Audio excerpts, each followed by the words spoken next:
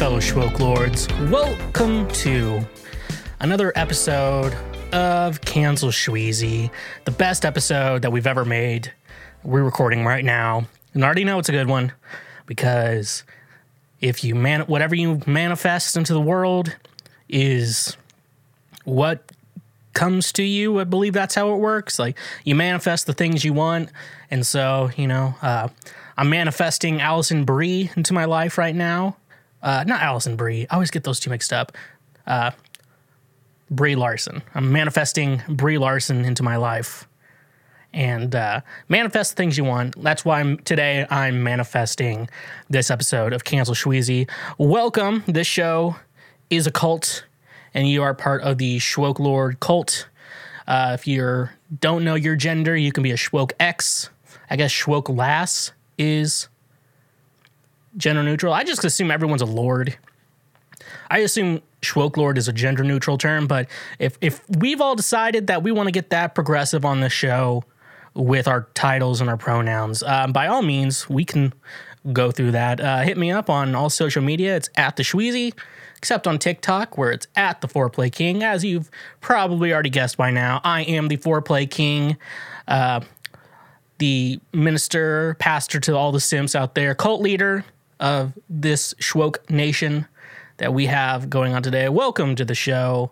We have a good one today. I have a lot of cool things to talk about. This is going to be the only show that you don't hear about GameStop this week. So rest assured, the only GameStop story I have for you is that one time I went into GameStop, and usually GameStop employees they're cool guys, but they are a little nerdy. So you kind of keep that in mind. But one time it was a very beautiful woman who was working there. And it was one of those stores. I guess they only had one or two people in there. And I guess I had to interact with her because I had to swap a controller. This controller specifically, because there was drift in the thumbsticks, and I had the warranty on it, so she exchanged it. So that was cool, but it was kind of weird. A really good looking woman working at GameStop when you're just used to cool nerds. But nevertheless, we will not be talking any more about GameStop this entire episode, unless I bring it up again, which is possible, but not impossible. So, I don't know. We'll wait and see. But nevertheless, he persisted. A little fun news for you today. I was just recently on Drunk Church History. It's another podcast. No, it doesn't have video, but it is featuring my spiritual mentor, Joshua Casey, which you do know that he just released his book, Tracking Desire, A Journey After Swallow-Tailed Kites. So go check that out on Amazon. And also, go check out that episode I did with them. We had fun. We talked about contemporary Christian music. We get into more of my origins as a musician on that show, and I drink a PBR on it, so it's a little bit more fun. It's when I was cutting down on alcohol. I was I got to drink on this show. So I walked to the gas station, picked up a tall boy. I think I picked up 2 tall boys maybe, but anyways. But no.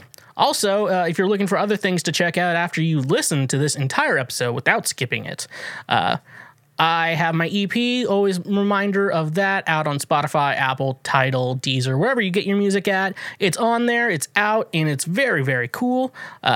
So it's great music that I very much love and endorse myself. I always say you should be able to enjoy your own music and listen to it, and I actually do.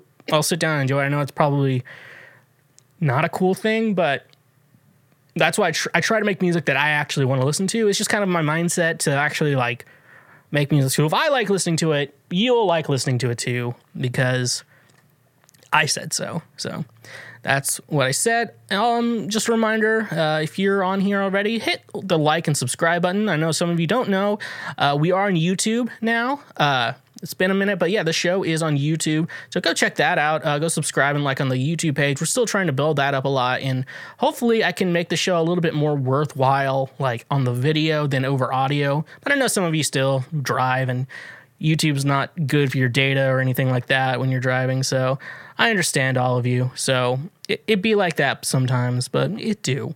So just like and subscribe wherever you get your podcasts at. Leave a review on your platforms. Those help the show out a lot.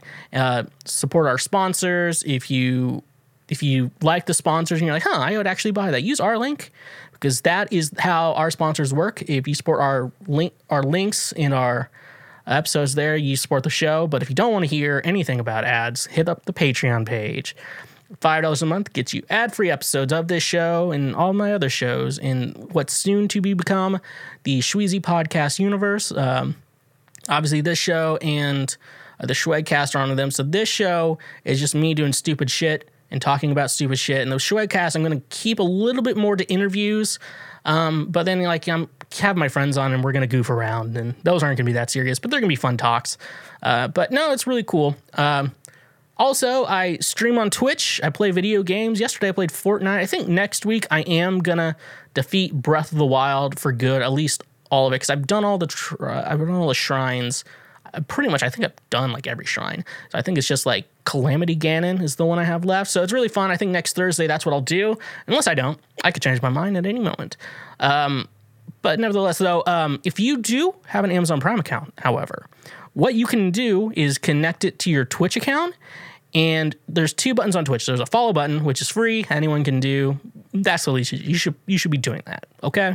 And then you can also subscribe. Now, the subscribe typically around $5 a month. But if you have an Amazon Prime account, since Twitch is owned by Amazon, what you're able to do is connect the 2 accounts and press the subscribe button. That also financially helps support the show as well. And also, it's a $5 kind of deal that you already get with your Amazon Prime account. So you're basically giving Jeff Bezos an extra $5 by not using that with your Twitch account.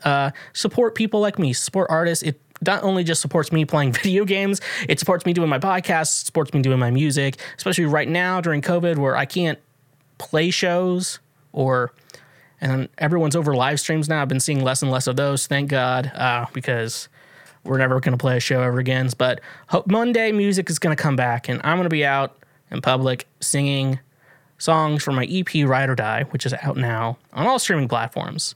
So check that out wherever you get your music at.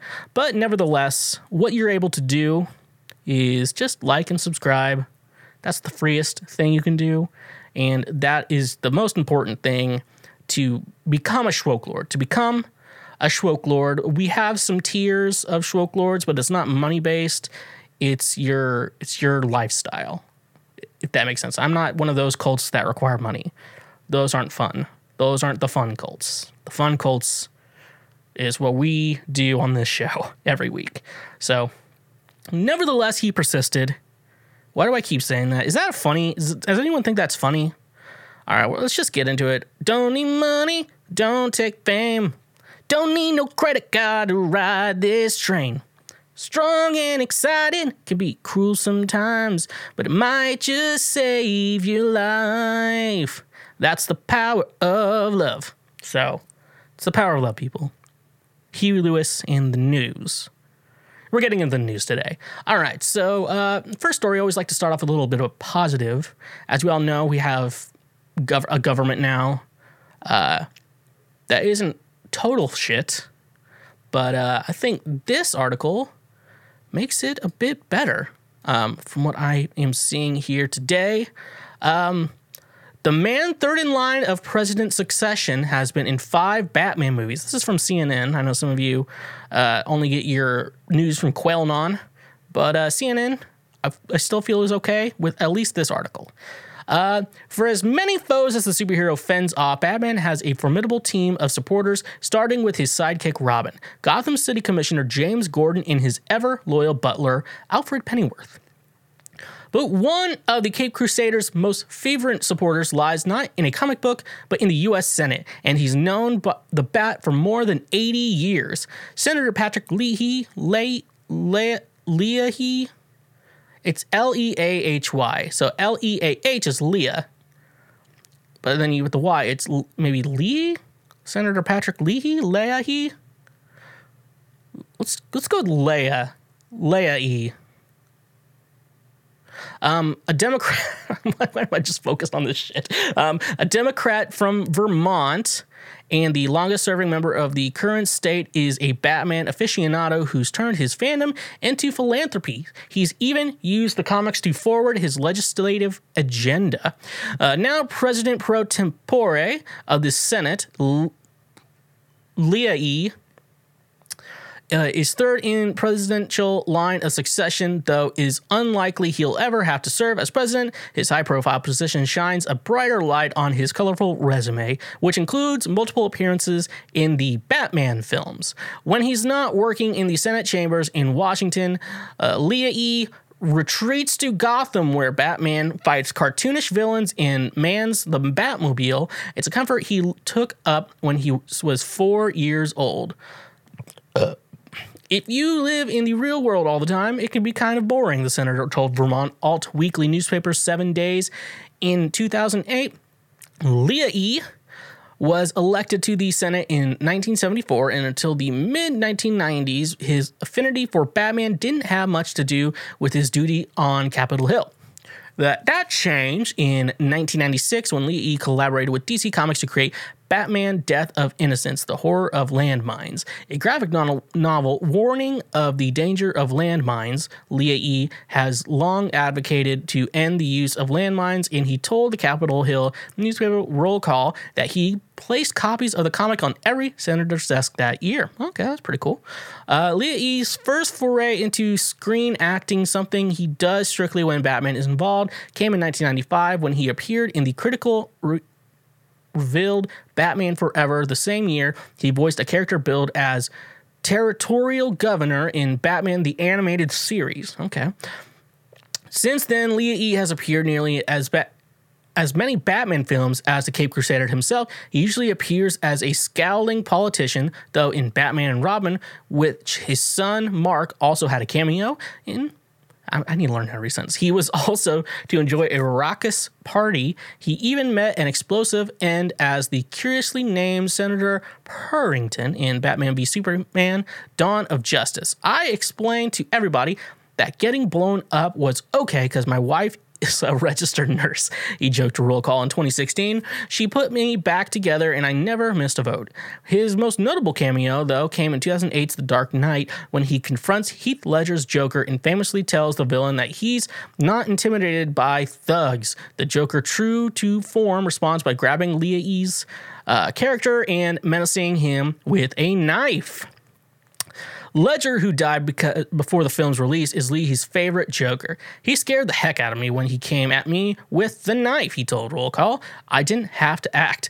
Leah E.'s preferred Batman to other characters because, unlike the godlike Superman or the superpowered Spider-Man, Batman was just a man, albeit an extremely rich one with human strengths and human frailties. The danger Batman faced was different than that of other heroes. His felt real, Leah E. wrote in the DC collection Forward. The Batman prevailed through superior intellect and detective skills, though the freedoms afforded by great wealth and through sheer will. He wrote in his foreword, not superpowers, but skill, science, and rationality. Much like Bruce Wayne, Leah is just a man, albeit one with more power than most of the chance to make real tangible changes in his own Gotham. Following Batman's example, he's vowed to use that power wisely. So, a lot of things we can say about about this article. I think it's really cool. I mean, like you read the title of it and it's like, oh, this guy who's been in a bunch of Batman movies is the like third in line for president, and then you realize like how he does it, and it's a good thing. I support like our government in most ways, being very supportive of like superheroes and just kind of understanding the story of good versus evil, because like our last administration, they were evil, and this administration leans towards good, but I feel like someone kind of understanding, because I consider like Batman, I'll consider him in a form like of art. Technically, I think we can all call it a form of art, and I feel like art, when it's stored in the realm of storytelling, really makes you think the ideas of what is good, what is evil. Because we can go back to like Infinity War by Marvel, and then that idea, Thanos decided he wanted to eliminate half of Earth, not like specifics of anyone, but to eliminate half of all life on Earth. And with this idea of eliminating half of life, he was doing it for the greater good. I guess Harry Potter, the new series, is doing that too, where it's like it's for the greater good, or the end justifies the means, or in my case, the end justifies the memes.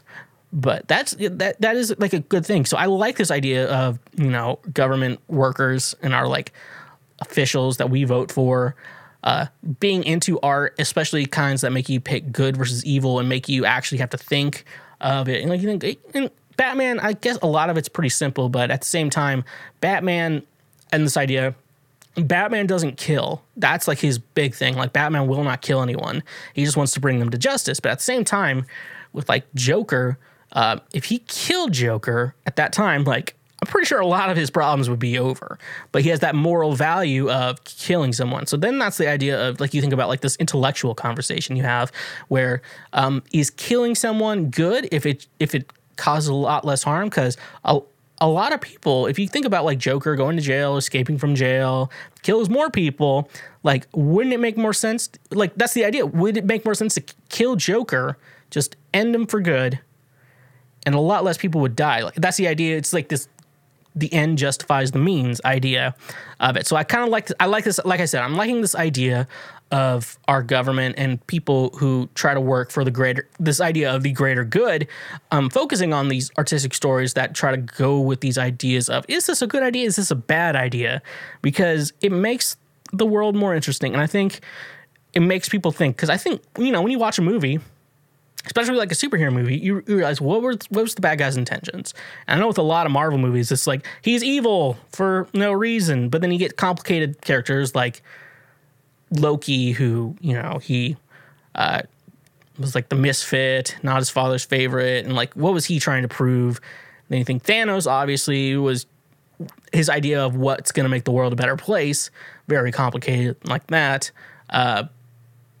What's like their meaning behind it? So I think it's a good idea and to have nerd government officials, especially senators.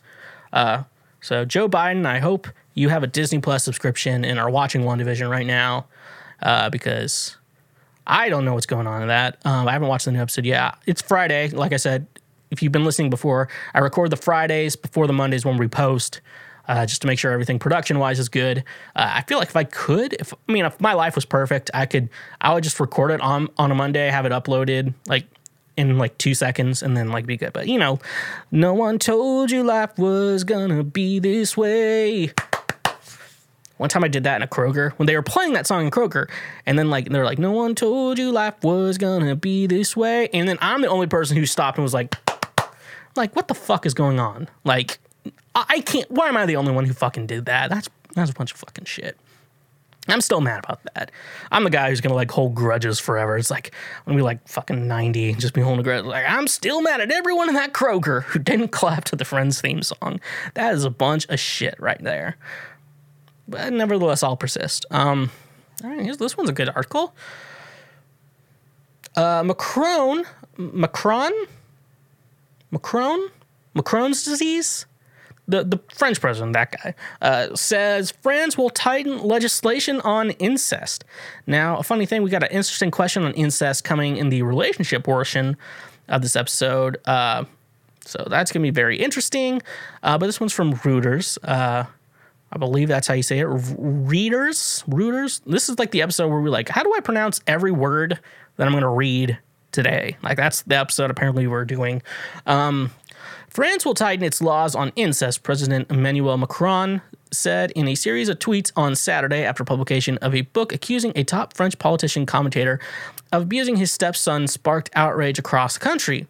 Macron said on his Twitter account that France needs to adapt its laws to better protect children from sexual violence, and he had asked the justice minister to chair a consultation aimed at quickly making legislative proposals. We will go after the aggressors, Macron says. Macron said France had already increased the statute of limitations on incest to 30 years counted from the legal age of the majority of the victim and had tightened control on people working with children. But he said much more needed to be done. He said that as a part of current routine medical examinations for children, France would introduce sessions about incest in primary and secondary school in order to give children a chance to talk about the issue.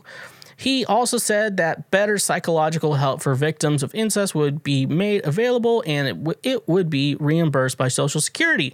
In recent weeks, hundreds of people have taken to social media to tell their stories of incest after the publication of the book accusing French professor and constitutional specialist Olivier Duhamel of abusing his stepson. The book was written by Duhamel's stepdaughter Camille Kochner, daughter of former foreign minister and founder of NGO Médecins Sans Frontières, Bernard Kouchner. Duhamel resigned earlier this month from his post overseeing Sciences Po, one of France's top universities, following publication of the book. Being the object of personal attack and wanting to preserve the institutions in which I work, I put an end to my functions, he said on Twitter on January 4th. Neither Duhamel nor his lawyer have commented on the accusations dating back to the 1980s. Higher Education Minister Frédérique Vidal has ordered an inspection at Sciences Po to determine responsibilities and potential failings. Okay. I'm going to go... Obviously, that dude's a piece of shit, but at the same time, it says it's an incest issue. No, this is like a sexual assault issues on like minors. It's not necessarily an incest issue. Like if you make incest illegal, that's not going to fix the problem. That is obviously it's wrong. This situation is wrong, but Reuters, you need to kind of get your shit together on this. And if I'm the one saying get your shit together, you need to get your shit together, okay? You get why I'm saying that right now? This is a like sexual assault of a minor issue. This is not an incest issue. It could have been anyone else. It could not have been someone in the family, okay? I don't know what's wrong. Why do people like kids? I don't get it. You see a kid annoying the shit out of you, and your first thought is, wow, that's kind of hot. I'm like, what the fuck, dude? What the fuck? How do you get attracted to a child? I've always wondered that. How do you fucking get attracted to a child? You're just like, I just like their little feet, little hands. I like how they won't shut the fuck up about dinosaurs and shit. It's just a turn on for me. I'm like, what the fuck? What the fuck? I don't know. What the fuck is going on there? Like, for real? I don't... If you're a pedophile, and also if you are a pedophile, I'm gonna punch you in the face. Like, that's not cool to the kid. The kid doesn't want that. I don't care how much you bribe them and convince yourself that they want it. Like, they don't want it. They don't want that. You know, you can find... I would say the best thing for an adult is if you're into small children, like there's a lot, you can find adults who look like, I mean, like, I look like I'm 15. I think if I shaved, but also maybe the beard isn't, I don't know how this beard is looking right now. It looks terrible. I'm aware. Okay. I'm just trying to let it grow out, even out. Okay. I'm not going outside. So, you know, it's still COVID season. So, calm your tits, people. But anyways, yeah, I think pedophiles should be punched in the face. And I think when they get their sentence in court, I feel like you should be able to like try to sneak in another punch on them, and then like a couple punches in, and their security guard's like, "Hey, stop it!" And then you get a couple more punches in, and then he's like, and then you pull him away and be like, "Stop that!" And then you let him walk away free because that's okay. That's okay, folks. Punching pedophiles is okay because they're not people. All right. Let's go to another article. All right. Our weekly article from Page Six, one of the greatest news websites out there in our world today. Look at that. Travis Barker and Kourtney Kardashian are dating. Very, very exciting. I like both of them. So, Travis Barker apparently makes Kourtney Kardashian's heart beat like a drum. I've seen how he plays drums. I hope That's called like heart disease. She needs a beta blocker.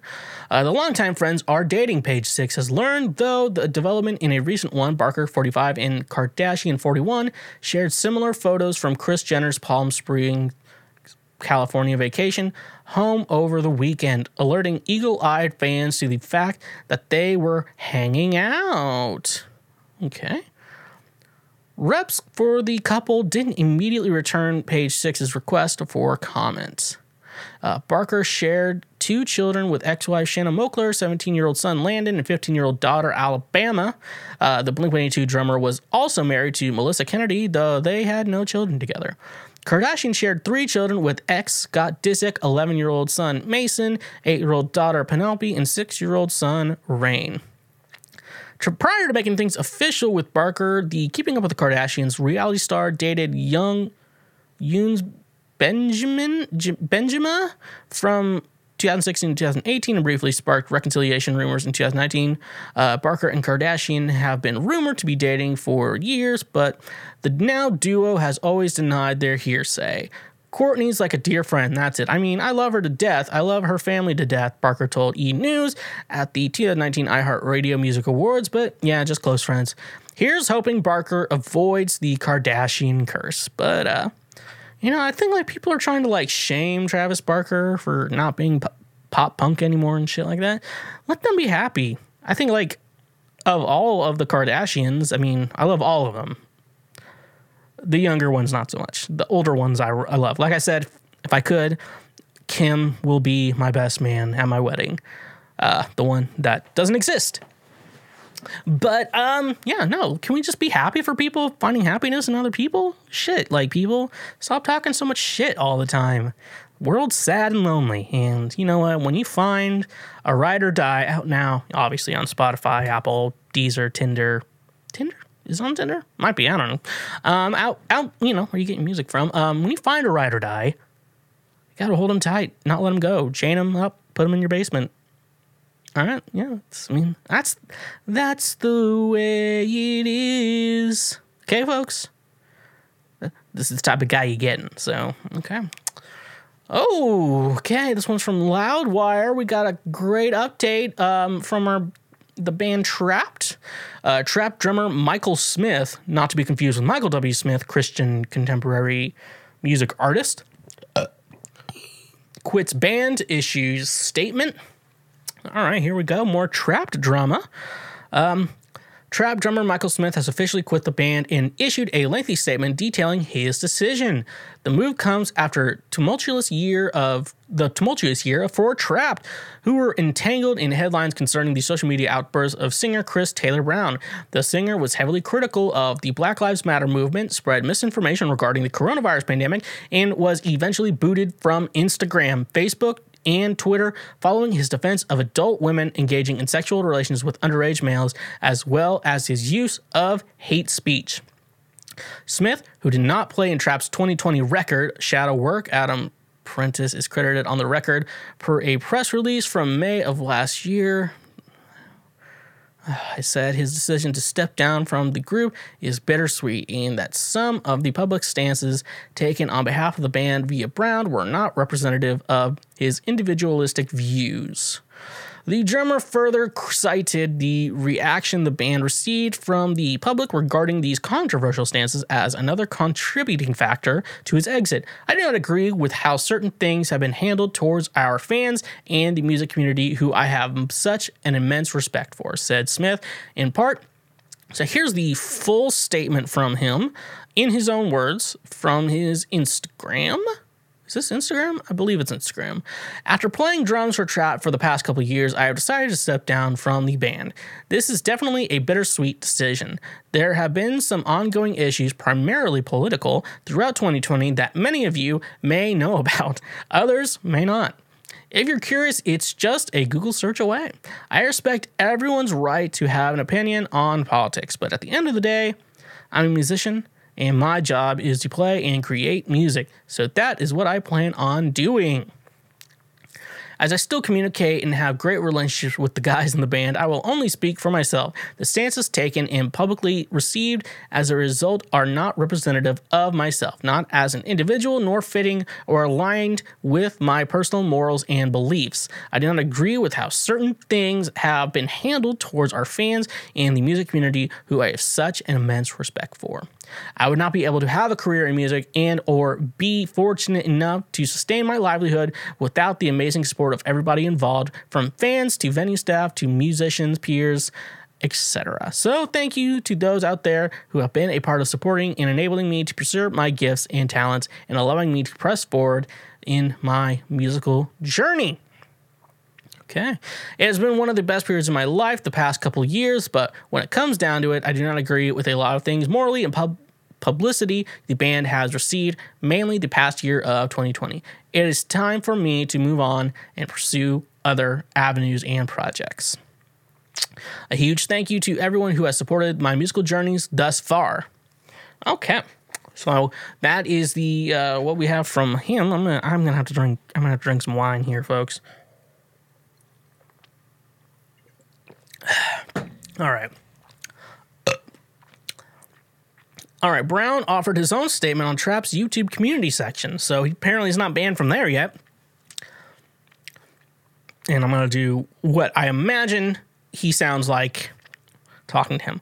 Oh, and just to let everyone know, because at Loudwire and at Metal Sucks don't ever ask me anything, Trapp has had a replacement for a couple weeks now.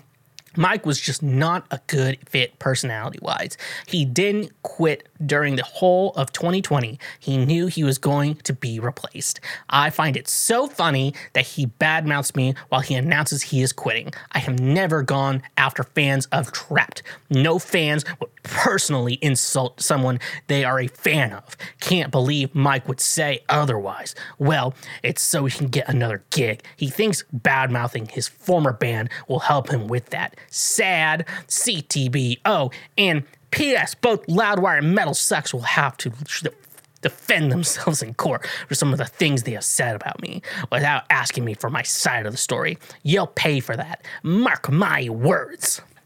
All right. In December, it was erroneously reported that Brown had been fired from Trapped after online trolls created fake Trapped accounts on the social media platform Parler. Oh, that was funny. We talked about that. I can't remember what episode I did, but all right. So I hope. Obviously, I want to say hopefully the world gets back to having real shows, but Michael Smith, Michael Brown, the dude from Ferguson. That's not cool. That was not cool with me, folks. That's not where I'm getting canceled. Michael Smith, I hope you moved to Nashville. I feel like we would all support you in getting you gigs out here, man.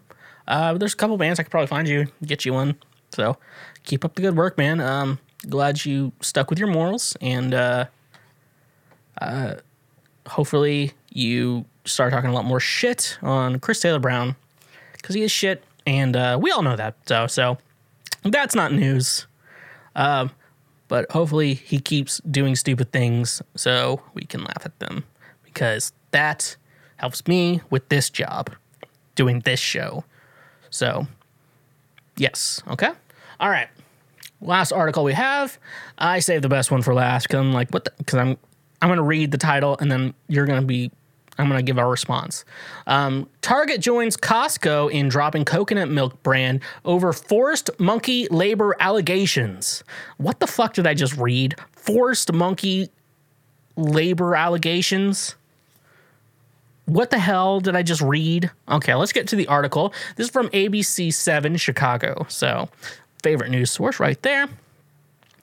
Target is the latest company to drop Choco coconut milk over allegations of forced monkey labor. People for the Ethical Treatment of Animals, or PETA, said the retailer will no longer sell the products because it is alleged ties to monkey labor. Choco's Thai supplier is accused of forcing monkeys to pick coconuts from the trees, CNN reported. In a statement to USA Today, Target said it takes those claims seriously and removed the product in November. By dropping Choco, Target is joining thousands of stores that refuse to profit from chained monkey's misery. PETA Executive Vice President Tracy Ryman said in a statement, PETA exposés have confirmed that Thai coconut producers are exploiting monkeys and lying about it, so there's no excuse for any grocery store to keep Choco on the shelves. According to PETA, 26,000 stores, including chains Wegmans, Food Lion, and Stop and Shop, have cut ties with Coconut Milk brand. Choco has denied the allegations. It previously said it audited its coconut plantations using a third party and found no use of monkeys for coconut harvesting. Other stores have already dropped the product, including Costco. So maybe I should actually find the actual article of the expose, but what the fuck? How do you get forced monkey labor? Have you ever seen a monkey? They'll throw their shit at you. There's if you're at a zoo and you see a monkey show its teeth and start growling at you, it's over, bitch. Stay away from that fucking monkey. They killed Harambe because they thought maybe Harambe was going to kill that kid. Mainly just because it was a gorilla, okay? They mainly thought it was a gorilla. So, to say what you want to say,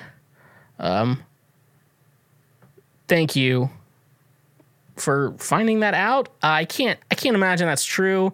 PETA is typically full of shit, and they kill a lot more animals than they save. Okay, folks? So, congratulations, they played themselves. I need to get the soundboard back up and running.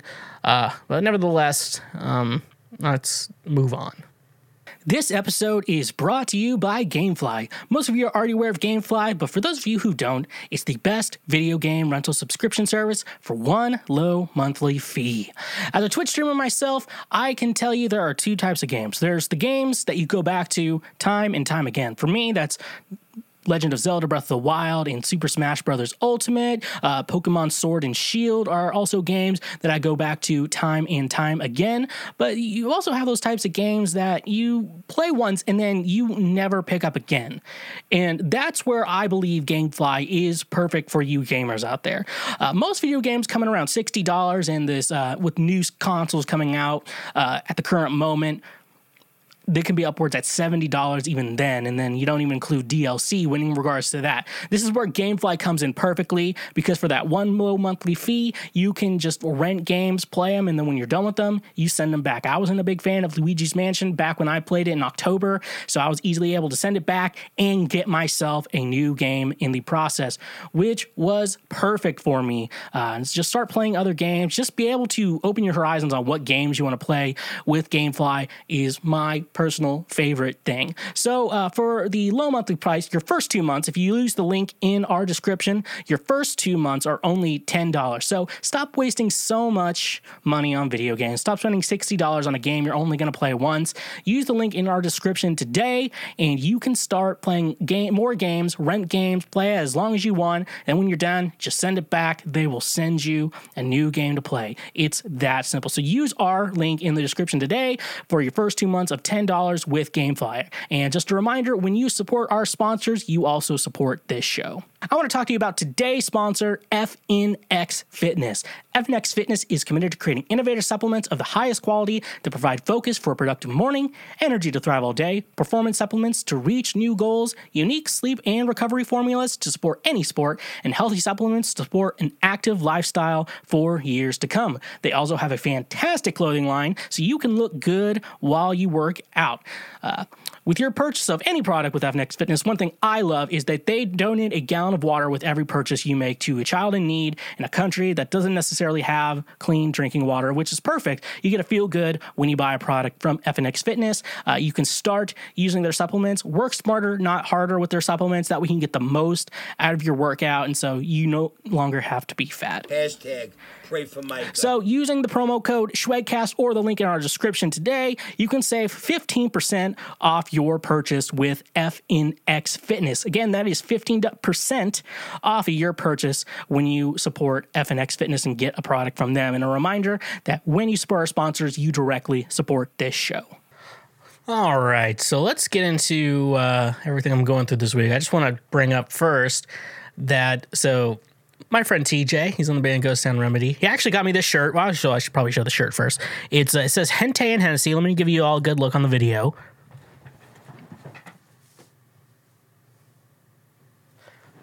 So they gave it to me for my birthday. I finally got it delivered because they delivered, they had their new record, Dry Spell. I should probably promote their shit. I bought their record. It was really funny because I wanted to support their like Kickstarter. Oh, it was their Indiegogo, and so it was like $25 for the vinyl record, which is a good price for like a new record, new band, good pressing and everything like that. It's a good colored vinyl type thing, and but then like the shipping was $12. But we live in the same place, so I'm like, I'm not paying for shipping. I want to buy the record, but I'm not paying for shipping. So I bought it. So I just put $25 in their GoFundMe, or not their GoFundMe, their Indiegogo. And then they just left it with me with a shirt. So, Hente and Hennessy. So that, but no, he sent me a TikTok with just a couple cringily singing to each other. And I think it's funny, like me and his girlfriend have like more in common than they do, which is just funny, which I'm not like, I don't want his girlfriend. She can't handle this. She's not good enough for me, which is most women. Hold on, he says a king's range shouldn't last more than 30 seconds. So, pitch, I take a lot of antidepressants.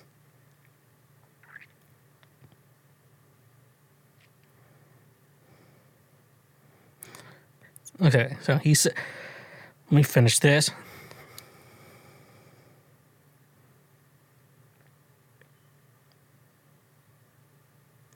All right, so he commented, a king's reign should last more than 30 seconds. And then I am replying with, bitch, I take a lot of antidepressants. It's more than likely that she won't let me finish.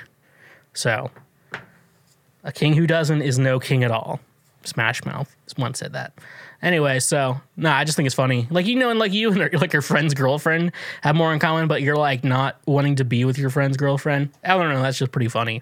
And nevertheless, this week was Mama Schweg's birthday. Mama Schweg, her birthday was on January 27th. I do not know how old she is. I lost track of that a long time ago. And a little fun fact for anyone, no one cares how old you are as long as you get their birthday right. No one cares. Like, they're fine. You know, that's all that matters. So, anyway, so my mom likes flowers. And so I've learned a lot from this week in buying flowers. So I bought it from, like, they have Hy-Vee, which if you're from the South, it's like Kroger, for the Midwest. It's just like a grocery store type place. And there's like different regional chains and shit like that. So I bought her flowers online for delivery from Hy-Vee. It's like this, like a grocery store with a floral section. And so I was like, I'll just deliver to her home. I would assume that would be okay. She's actually working at her school. I think they're just wearing masks all the time. And she's already got both doses of the vaccine, so good for her. So I was like, I'll get delivery, and I'm delivered. And so it's like, I bought like $40 flowers with like $10 delivery, which I know, like, don't be stingy with a woman, and this is my mom at the same time, but also it's like $10 delivery, and you're not even like driving like more than a mile. Like, really? Anyways, apparently I did, but no, it's so close to Valentine's Day right now. One of the funny things is, so like I'm online getting ready to order everything, and big thing that pops up there is like, is this for a romantic occasion? Like, that's the first thing that pops up, and I'm like, actually, the complete opposite. These are for my mom for her birthday. So the complete opposite of anything romantic that I would ever want in anything I'm purchasing for my mother today. But then that's good. So I told my dad, like, I was getting flowers delivered, like, so, like, if he was home or whatever, like, he could take care of everything. And he was like, hey, you should change it to be delivered to her school where she works. I'm like, all right, well, let's see. It shouldn't be that hard just because I did like a couple days before. So like they should probably be able to change it easily. So I emailed their, like they don't have like an easy way to change it. So I just emailed their customer support. I'm like, hey, here's the order number. I need you to change the delivery address to this address, to her school address. And so typically I've worked customer service jobs. So typically in that situation, it's kind of like, all right, we got that updated. We'll make sure to get that to her tomorrow and shit like that, you know. No big deal. So, but no, they said, all right, we send that to the store. They should be calling you to confirm everything. I'm like, oh, God damn it. I'm going to have to answer the fucking phone. But then they never called. So I guess it worked okay. And so, or the day of birth came around and I was like, well, don't know where they're sending it to, but, I hope they get to her. She'll know. And then she texted me. And apparently they were her favorite kind of flowers, which I had no clue. I just picked some random bunch of things and done that. But like every occasion I've bought flowers for a woman, I've always hit it out of the park. I don't know how I do it with flowers. Because I think flowers are fucking stupid and a waste of money. Realistically, they're just weeds. It's just good-looking weeds that have over time survived through natural selection because they've looked good for that. Like flowers are just fucking weeds. And it's stupid that women like them. But also, I bought Captain America on Fortnite, so I don't know if I'm able to judge on anything I say right now about flowers being fucking stupid. But nevertheless, they ended up going to my mom's school. She liked it. I put on the card, because you get to write a card, because obviously you need to put like happy birthday on there and shit like that to make sure she knew it was also for her birthday and also from me. So I put, because I think I bought them when I was drunk. So I wrote like, happy birthday, Mom. If I had a different mom, I'd punch her in the face and go find you. From your favorite son, which that's debatable right there, Sam. And so I saw it, and I assume with shit like that, like they just like print something out, attach it to the flowers, and then send it off. No, someone had to handwrite that shit. Like, now I realize that if I ever buy my mom flowers from there, someone has to handwrite the stupid message I put on there. So there's gonna be a lot of fun things. Happy Mother's Day, Mom. You know, in the movie Air Bud, Buddy, they said that a dog couldn't play. There was no rule saying a dog couldn't play basketball in the rule book. But also at the same time, Mom, the dog was not enrolled in high school. So there's a lot of problems there. So happy Mother's Day, Mom. From your favorite son, which is debatable at this point. So you just have to write whatever the fuck I want. Just write a bunch of stupid shit. You know, Mom, I was 9 pounds when I was born. I have to imagine that Dad has not enjoyed being with you since. But nevertheless, he is ride or die. Also out on Spotify, Apple Music, wherever you get your music from. So sorry for ruining your body. Love, your favorite son. Oh man, I could go all day with this. I'm gonna start buying her. Maybe I should start buying her flowers more often and getting them delivered. It's like, well, I'm losing a lot of money doing this, but I feel like the end justifies the memes when it comes to what I'm doing right now. So,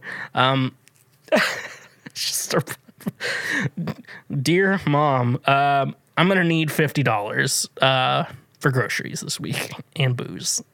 Sorry for the inconvenience. These flowers were expensive. Love, your favorite son. So, yep, there we go. My mom got them, and everything was good. But nevertheless, though, from what we can say is flowers are stupid. That's all we can say in regards to that. But now I learned I can start sending just dumb messages to people. I may start buying flowers for more people more often. Like I sent it to a former boss. You suck my dick. From an employee you don't have anymore. So, okay, so I learned this fact this week. 22% of millennials have not heard of the Holocaust. What the fuck is going on? What the fuck? Well, did you not go to high school? Like, what the fuck? Did they not teaching this shit in high school? Like, my high school, I'm going to talk about it. I was like a C student.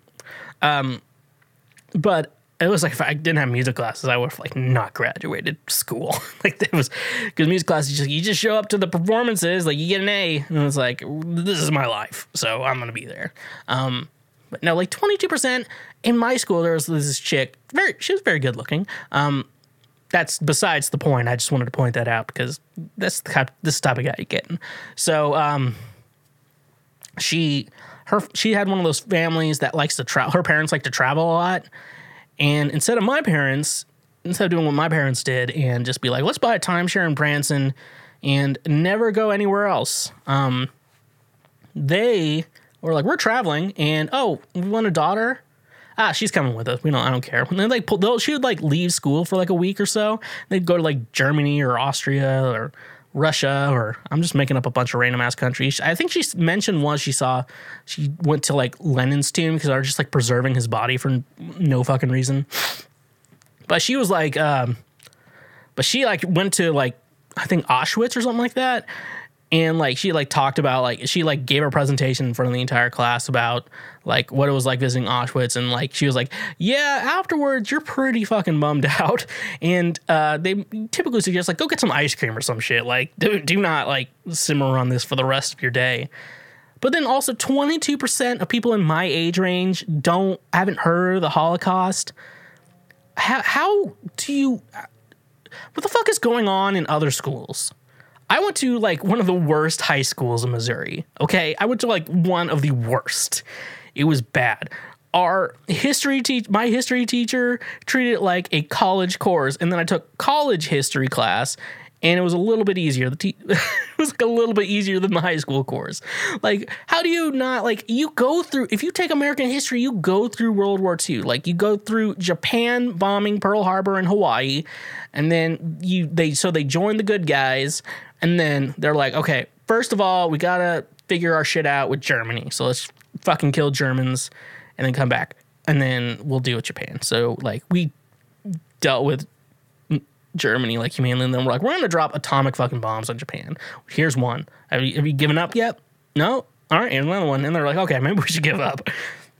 It was like Japan was, like, not as organized as we thought, apparently, from what I've heard. But no, like, and then also with millennials, like, we should have relatives who fought in World War II. It was a draft. We should have relatives out there who fought in World War II, and most likely went to Germany. My grandpa was 101st Airborne, Germany, and then, like, at the same age, I very obese and getting drunk and passing out eating burritos. Like, this is the generation gap there. But I'm at least smart enough to know what the fuck, like, the Holocaust was, because that was one of the big reasons we fought. I don't think that was the main reason, but I mean, it was a good pro to the war to stop it. I'd say in regards to like the pros and the cons of fighting in World War II. I think stopping the Holocaust, as much as it did, and like you see like fucking like it's fucking brutal. Like, how do you not learn about that shit? Like, you go into like where the gas chambers were, you see like scratching on the walls from people trying not to fucking die. Dude, it's what you learn about that shit is brutal. And then some people have the audacity. I mean, even most people like Trump supporters are like, Holocaust was fake, didn't happen, but I would also still do exactly that to the Jews. Don't come for me, I'm only half. So you can back off on me. I'll be like, oh, I'm Irish. And then they're like, Shweezy? That's your name? It's not even like my real name. It's just Shweezy. Like, that sounds fucking Jewish, okay? Me and Little Dicky are gonna be like, we're the Jews in the music industry right now. Let's work together, Little Dicky. Come on, Dave, let's get going. That's a good show, FYI. It's not like one I want to talk about on this show, but it's whatever. But no, if you're a millennial and you haven't heard of the Holocaust, you are fucking stupid. I believe you to be one of the stupidest fucking human beings that have ever existed. It's okay if you didn't learn about the Holocaust till like middle school or high school, and maybe learned it longer than anyone else. But if you don't know it right now, if you don't know what the fuck a Nazi is, like, you have to think, if you've never heard of the Holocaust, 2017, like, I think that's when Charlottesville happened, like, those riots where, like, the white supremacists and the Nazis got together and did shit. like, what's a Nazi? And so you go on fucking Wikipedia, like all the other non-TikToks in the world, and fucking learn what fucking happened during World War II. I just don't know how I don't know how schools just avoided World War II altogether. It was such a big war, like, in the world. Like, if you think about, like, world events that have happened over, like, periods of time in the world, like, World War II is a pretty big one. You know? It's pretty big. Okay, I'm done talking about that. Stop being fucking stupid, people. Fucking just, I don't know how fucking stupid people are. Okay. Also, okay, so here's something I really want to talk about. I caved, and I am now subscribed to Discovery Plus. That's right, Shweezy, the man you're listening to right now, he does not have a HBO Max subscription. However, he does have Discovery Plus because there's a lot of trashy TV shows on there and a lot of documentaries that I like. And I'm going to say, with this first week, it has been a free trial well spent. I can easily say that with a lot of TLC content. So I just want to talk a little bit of some of the things. I finished. So the new season of Dr. Pimple Popper, I believe, is only on Discovery Plus, which feels like that could be like a downgrade for Dr. Lee. But also at the same time, I guess with like any like medical surgeries or anything like that, I guess they're so limited to like what they're able to show on TV. So I feel like with a streaming service like that, like you're not just stumbling through the channels and then just being like, oh, there's a lipoma or a cyst being removed. Okay. Because it's mainly just like dermatological surgeries on that show. So, I'm interested in watching that because I have skin and I like to know how to not break out. But also, these are like big major surgeries, like these giant ass lumps that have been growing for like 10, 15 years. And then they're like that most doctors or like why am I not saying this word? Dermatologists are like not able to like surgically remove because it's like, I think most cysts can be removed, like stuff like that. But these big ass lipomas, because sometimes it can be like stuck under arteries and skin and stuff like that. So like a lot of doctors are like necessarily not able to do that. But Dr. Lee is like, fuck it, I'll do it. She's like, but if I can't cut into anything that's like, I'm not arteries or muscle, like I am not gonna do that. Like I will not die on that sword. So like most of the time, I've seen her like very few times. She's like not, I think maybe once or something like that. There, she's usually able to like get the lump or whatever out. Typically, a lot of them are benign, so a lot of that's pretty good. But it's like it's interesting because I'm actually learning something from the Learning Channel, TLC, the Learning Channel, who brings you all the other great hits like 90 Day Fiancé, which I'm going to get into one of those a little bit later. But now I finished Dr. Pimple Popper. Great show.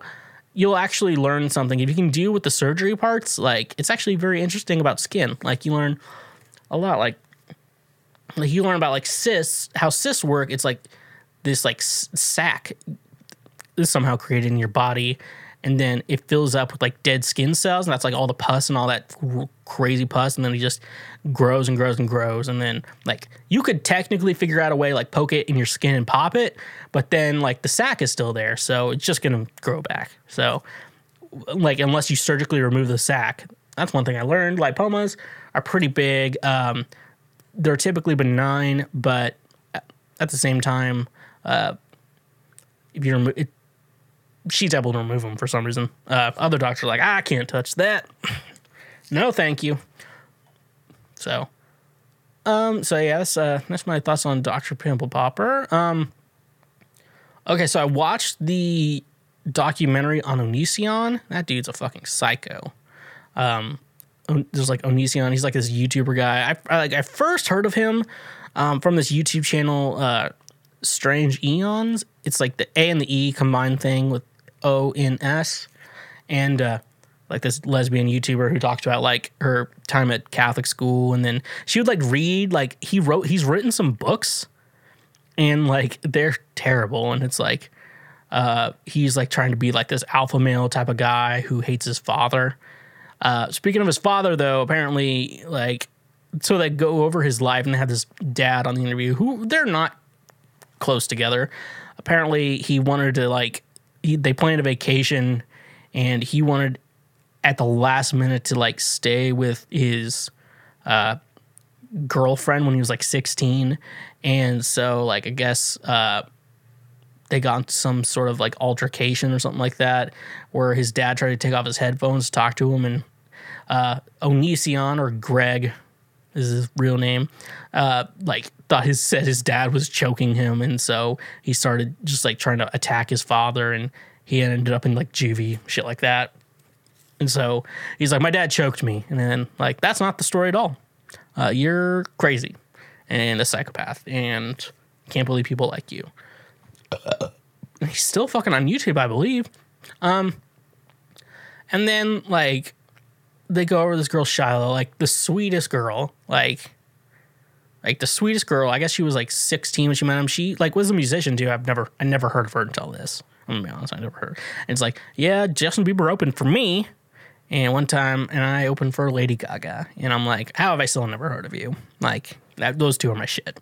And apparently she was like 16 when they met, and then Greg Onision, I'm just gonna call him Greg because Greg is a stupid name. Unless your name is Greg and you're listening to this, then your name's not stupid. His name is stupid. But Greg just started messing her, and then like he married his high school sweetheart at 19, and then like they got divorced, and then he tried to get it with Shiloh, the 16-year-old. Get you? And so like they had a pretty brutal, like their first time actually meeting. Like she was on tour, I want to say like Philadelphia maybe, and instead he was going to drive out, then his car crashed, and instead he just flew out. And like most people would be like, I guess I'm not coming. But now he really wanted to have sex with a 16-year-old, and then like apparently immediately they had sex, and she thought it was weird. And she stayed with him for too long, and he abused her horribly. There's a lot more of the story there. I don't want to get into the details because that's not funny, because that's way too deep for this show. But Shiloh's a sweet girl. She needs to remove the septum piercing, though. I will say that. The septum piercing is not working for her. Very sweet girl, though. And also with that, like he like researched the age of consent for like Philadelphia and shit like that. I'm just gonna say this to everyone out there in the world. If you have to research the age of consent, she's too young for you. Okay? Like, this may be controversial, but I could understand maybe waiting until she does turn 18 and like technically maintaining a friendship, but that's like gaslighting and shit like that, and grooming. He was very much grooming this like entire thing. Like this dude's like fucked up, and you like look at him and watch his videos. I'm like, how do you not fucking know this dude is psycho? Like this dude is such a psycho. Like doesn't feel like anything he does. Like he seems like guys who feel like they always have an excuse for everything they do, are just fucking like gross. Like I just justify my bullshit and say stupid shit. Like the end justifies the means, and sometimes you have to lose the battle to win the war. I just say shit like that when I do stupid shit, and I'm like, you know what? I'm not gonna argue with why I did this, because I probably just did something stupid. You know what? I'll just say something stupid, get it over with.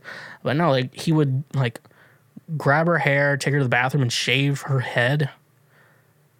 And I was just, and then like she tried to leave, but she couldn't because she was scared and shit like that.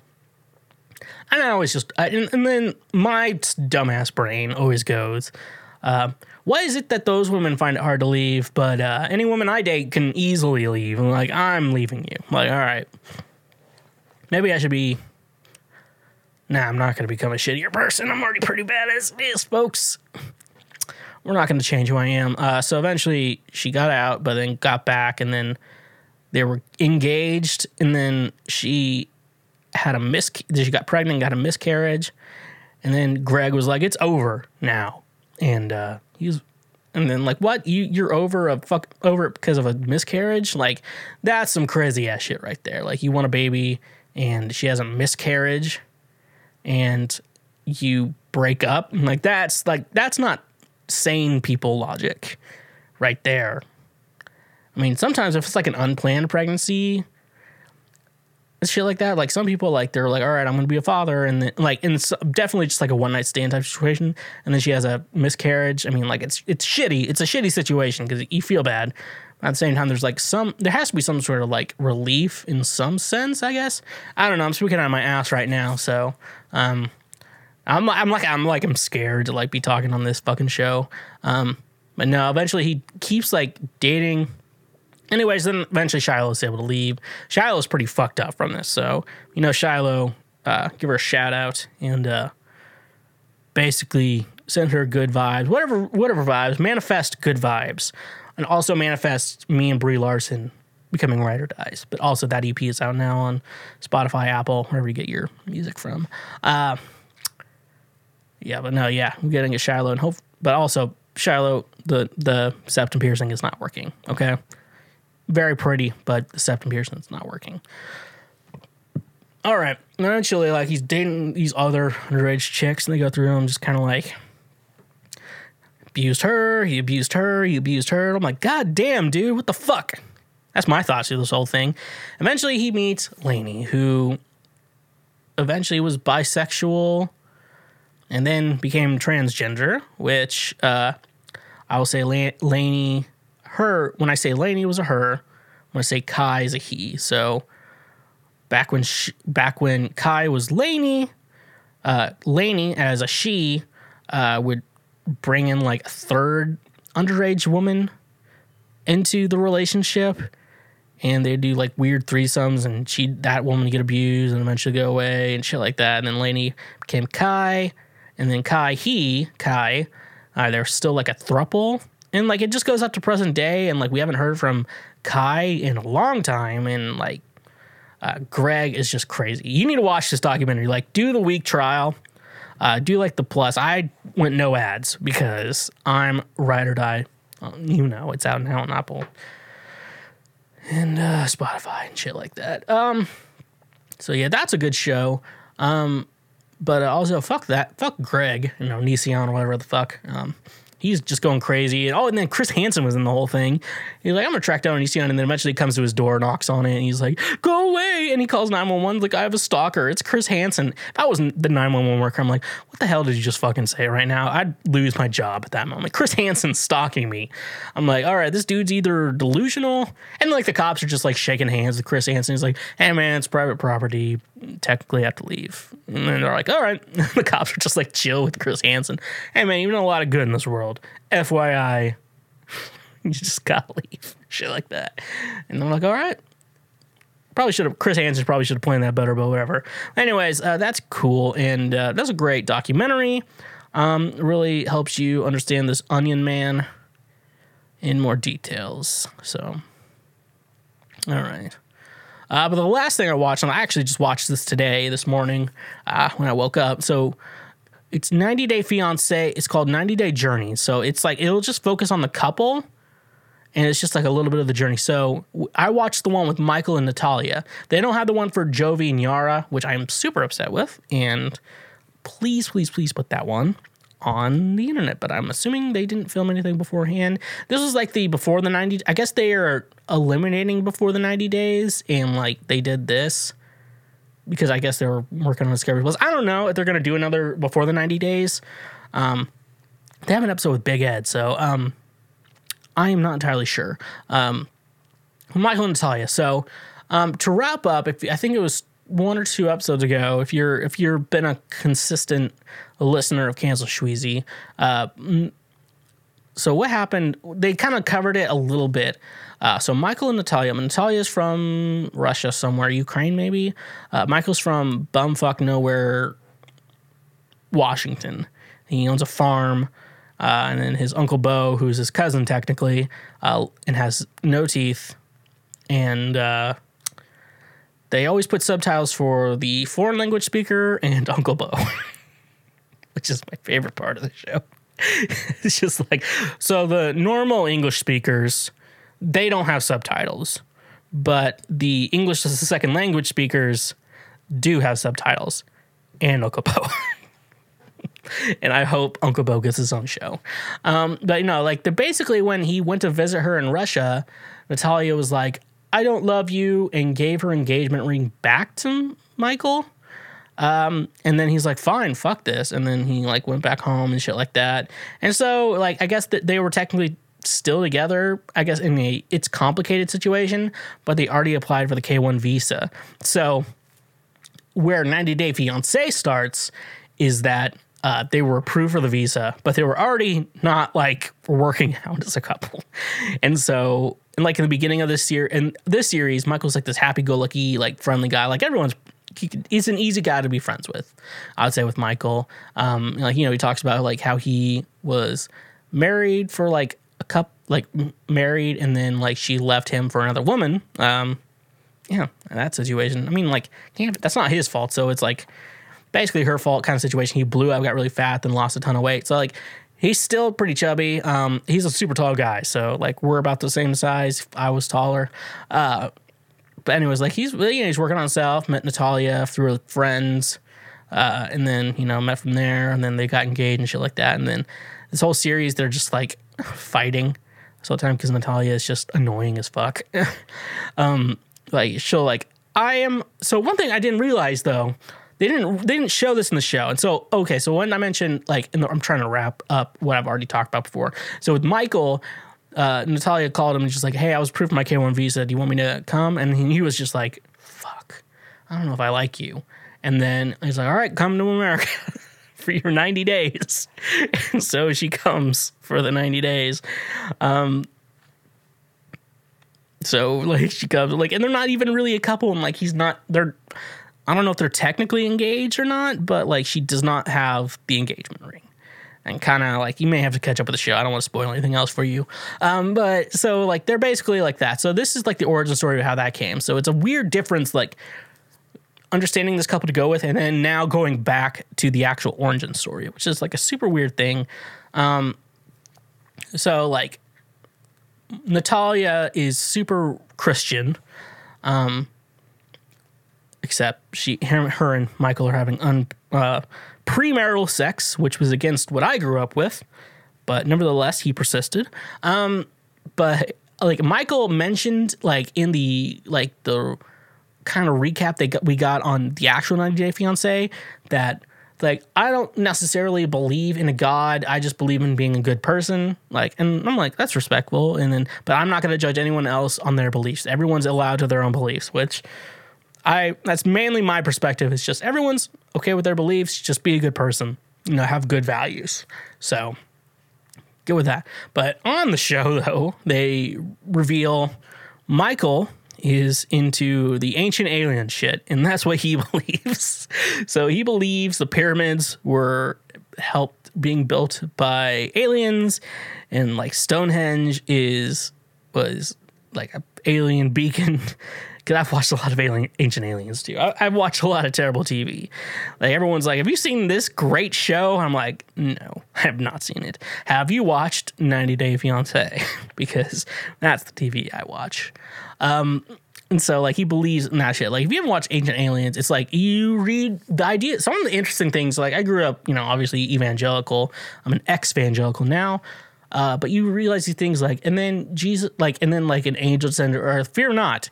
And they're like, oh, that's an alien. Like, they would know that's an alien. Like, aliens were, like, a normal thing in the past. So he believes in that shit. I didn't realize that. So now I am watching the show a lot differently, folks. But so that's really funny. And so Natalia is like, we don't share the same, if you're not Christian, we don't have the same values. And then Michael's like, what the fuck do you mean we don't have the same values? And then, like, they keep arguing all the fucking time about this. And then he's like, look, if we're both Christians and we have a child, they're going to go to school and they're going to learn a bunch of other different shit. So, like, you shouldn't have that big of a deal. Like, their values technically line up with each other. So that's a problem. But Natalia is just kind of... See, that's a problem with English as a second language speakers. Like, you can't necessarily get their intelligence level right, because a second, like, when you originally speak like Russian, and then you learn English as a second language, like just the lost in translation idea, like you don't understand someone as well. So like I can't necessarily wrap my head around like how smart or dumb is Natalia, because my mind wants to say she's pretty fucking dumb, but also I can't get a good read on an English as a second language speaker. So like, because I want to give everyone the benefit of the doubt, but I mean everyone else on the show is just kind of weird, but I don't know. It's just, I don't know. It's just funny. Like his like religious beliefs in my mind went from, I'm just kind of agnostic. Anything could be out there, but I don't confirm. I'm just trusting in good values. Agnostic atheist, like a good agnostic atheist, to, oh, I believe aliens exist. They were the ones in the Bible and that shit. I'm like, what? How do you transition from that shit? That's fucking weird.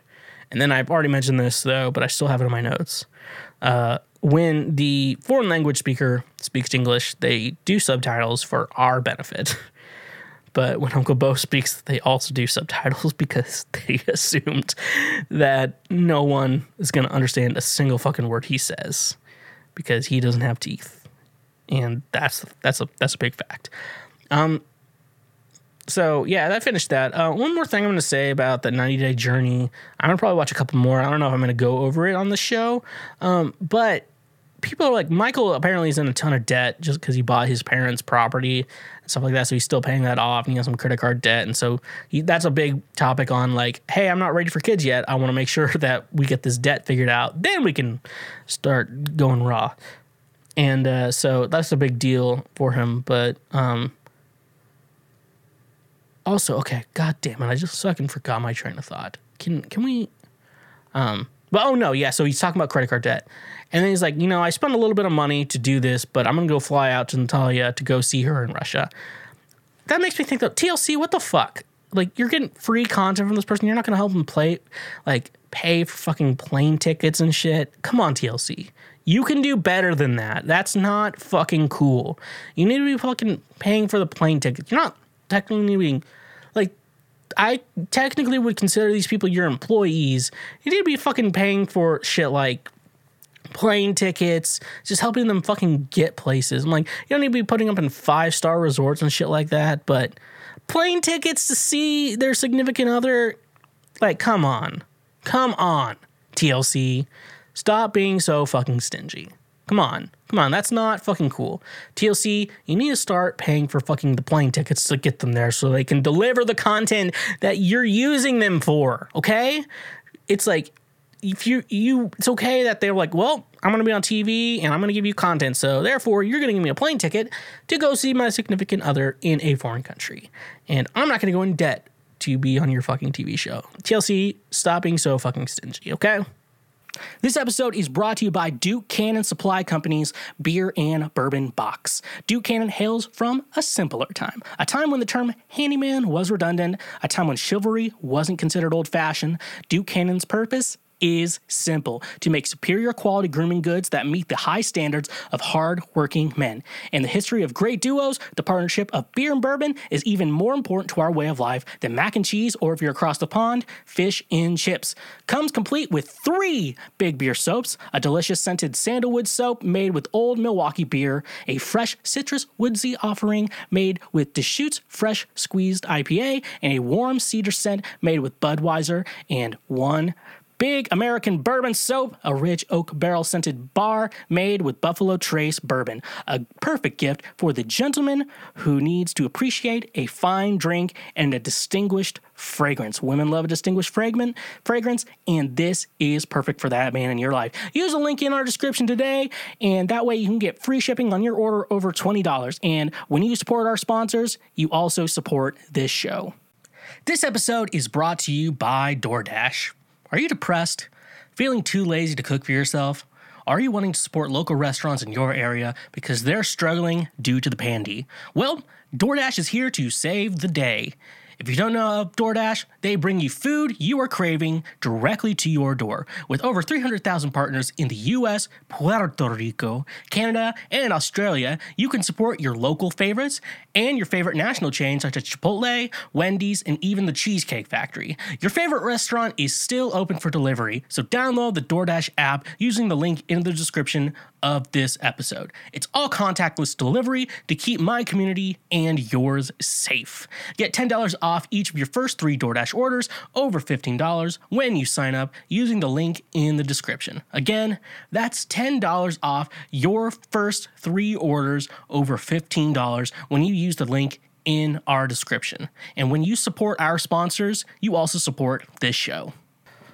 All right, folks, it's time for me to be giving you the best relationship advice I have been given from my experience as a human on this earth. And you will know that I fixed you. So let's get into it, folks. Let's go with this first question I have here. Total gentleman or just not or I'm going to start this over. Total gentleman or just not into me. So my guy acquaintance invited me over to his place for movie/food and was a total gentleman, made 0 moves, but always super attentive and wanted to make sure I was comfortable. Super friendly and enjoys teasing me. We hung out for 6 hours at his place, talking for hours and watching movies. But he hasn't outwardly made it clear he likes me that way. I am not sure what to think at all. He gave me a hug on the street before I left, and it was a close hug. Not like a quick one between friends. Does anyone think there is something here? Should I take initiative? Have you been in this situation before? I've known him for about 3 months from a work setting and hung out in group settings mostly so far. So, best advice I'm going to give for you. So, there is this idea that men are supposed to be doing the first move and trying to initiate everything like that. But I mean, I'm aware of this and I know most women expect this, but also at the same time, I think it's okay for women to make an initiative on a man. Especially, I do think actually, if I could just speak my mind for a minute, I think it would be a better idea for women to be the ones to start making the initiative instead of men, because this idea, of the Me Too, obviously cancel culture, which I'm not getting canceled for that because I've thought about it and I'm not doing anything that shitty to women. My exes will let you know. In the meantime, I think this guy, he may like you. I'm going to say 75% he does like you. The hug indicates a lot. Okay, also with this initiative idea, so I think it's better for women to make the initiative, and so if a man rejects, if you want to be like, I want to suck your dick, and then you reach for the dick and take it out and start trying to suck it, and he's like, get the hell off me, you thought, get away from me. There's a good chance because theoretically, and from the average, men are physically built stronger than women. Now, I know some of you will disagree with that. I'm just going with basic science here. And this idea of if a man wants to have sex with you and you don't want to have sex with him, there's this idea of he can hold you down because he's stronger than you and take advantage of you. But in the opposite situation where you're the one who wants him to make an initiative, but you should take the initiative in this situation, I believe you should do that because technically if he's not interested in doing that, he's going to let you know and you're not going to get the chance to do anything, okay? So that's going to be the basic situation. I feel like we should stop shaming this idea of women taking the initiative.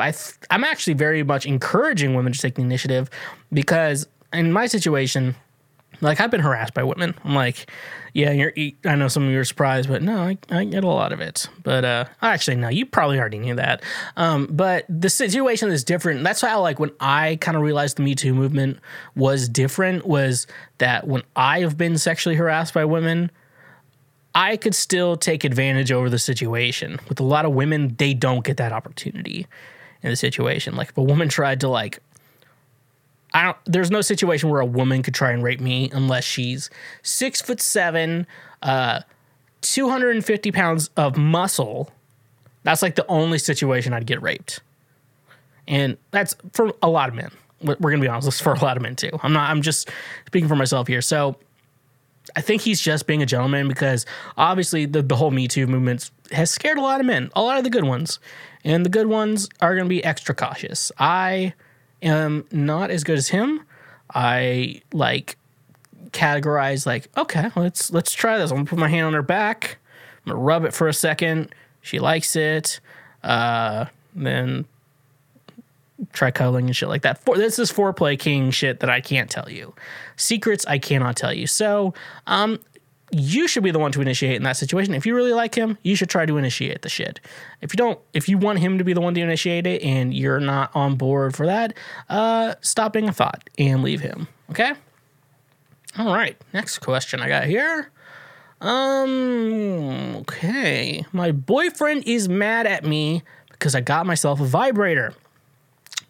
I have been in a relationship with my boyfriend for about 9 months. Sex is good, but I always have trouble climaxing. I have always had trouble climaxing during sex, no matter what, so it's not like it's his fault or anything. Our sex life is good, and I'm overall happy with it, but lately I really wanted to know what it feels like to have an orgasm since I have never had one in my entire life. So I go on Amazon, I buy the first vibrator that I thought looked good and used it when my boyfriend was at work. I lay in my bed, tried to relax, and after I got in the mood, I tried it on me, and after a little bit, I felt like a strange sensation, like something was building up, and I finally, for the first time, came. I literally couldn't stop shaking and crying after because I was so happy and I couldn't wait to tell my boyfriend because I thought he would be happy too. After he comes back to work, I literally tell him what I just told you guys and he starts throwing a tantrum and screaming about how I thought he wasn't enough and how shit I made him feel. And then he went on like this for the next 20 minutes, just screaming and ranting very loudly. The night he wanted to sleep on the couch. In the morning, he didn't even talk to me. Now I don't know what to do. Any ideas on how to fix this? I need your help. So here's the situation I have for you. So with men, there is this idea of being able to satisfy your woman. And that's why we all talk about wanting a big dick ideas all the time. I'm having a big dick, it's because according to porn, big dicks are the only thing that are ever going to be able to satisfy a woman. And so it just makes us all self-conscious and we have to hold that in and not be shitty about that. So this idea that you're not able to get off without a vibrator that's just ruining his self-esteem. And that's why he's mad, because he's probably a knucklehead and does not know any other way to react other than that. But I'm here, and I am here to realize from someone who takes a lot of antidepressants, and that helps a lot in the bedroom. Sometimes, as long as you're aroused, as long as you're boing, can be a little bit helpful. But the thing is, though, there's some women that take a long time, some women very quick, not that hard to get them going, and shit like that. So mainly he's self-conscious about this situation where he can't satisfy you. It just makes him feel like less of a man. It's this primal instinct. We have to satisfy women. And, since I take a lot of... like I said, I just had this conversation with TJ. A king, she'll last longer than 30 seconds. I'm bitch, I take a lot of antidepressants. More likely that she won't let me finish. So yeah, I think his just feelings are hurt. He feels like he should be enough for you, and you need extra assistance on your end. So the only thing I can say, maybe a vibrating cock ring. Do not buy the cheap $10 one that I bought for Austin Doyle for his wedding, because he said it didn't work very well, and then his wife said they threw it away. So I know which one is lying to me, which is a very good situation. I know which one was lying to me and which one was honest. And they tried it out, and they lied to me about not using it. So I hope they had a fight about that, because that is a non-divorce fight that is caused by me and is funny to me. So, yeah, so your boyfriend is just having his feelings hurt, and you have to make him feel valued and appreciated. So, maybe don't mention that, hey, you've never made me orgasm, but this vibrator did. Yeah, he's probably going to have his feelings hurt. Just look at it from that side. All right, next question. I don't know anything about talking to women. All right. I'm here to help you, bud. So I'm 19, a virgin, and I've never had a girlfriend. I'm really awful at talking to women and meeting them, since I just tend to get nervous before I speak to them and just end up chickening out and not talking to them. This means that at this point, whilst most guys have female friends, dated, had sex, etc., I've done none of that. I don't have any female friends and haven't since I was 11. I fear now that I'm just falling behind everyone else, and it will get to the point where no girl would want to date me because I've never had a girlfriend, or because I'm a virgin or anything, is seeing it as a major red flag. This has, in turn, made me desperate and more afraid to try anything, since I've been badly hurt in the past and still get reminded of it. I did once manage to kiss a girl, but that was only because she took complete control, and even then, I was terrified and ended up telling her to stay away and not date me. Even if I did somehow manage to get a girlfriend, I have no idea what you're supposed to do, and most likely she would get bored of me quickly and find a better guy. I'm not sure what to do. Okay, buddy, you gotta build up your self-esteem a little bit, bud. I think I had this really bad lip infection a couple of years ago, and like I gained a ton of weight, and that like ruined all my self-esteem. But then I decided to try to work on my own self-esteem. I have a lot of bad self-esteem problems, so I'll tell you there. Women are not attracted to guys who talk shit on themselves, so stop talking shit about yourself. Keep that inside. You be the shit. I don't think there's anything wrong. You're 19 years old. I'm 27, and I think you're fine. You're gonna be fine. This idea of losing your virginity, I feel like we put such a idolization on like losing your virginity, which I just think is so fucking stupid.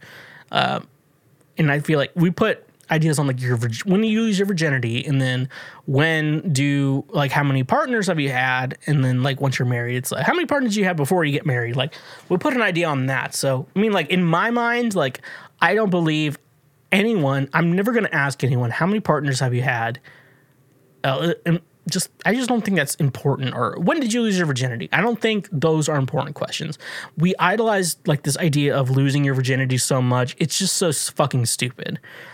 It's literally just, we put so much, like I feel like sex is a good thing, but we put so much emphasis on like having sex the first time, how many partners we've had. Like it's not a big deal how many partners we have. I will never tell anyone how many partners I've had.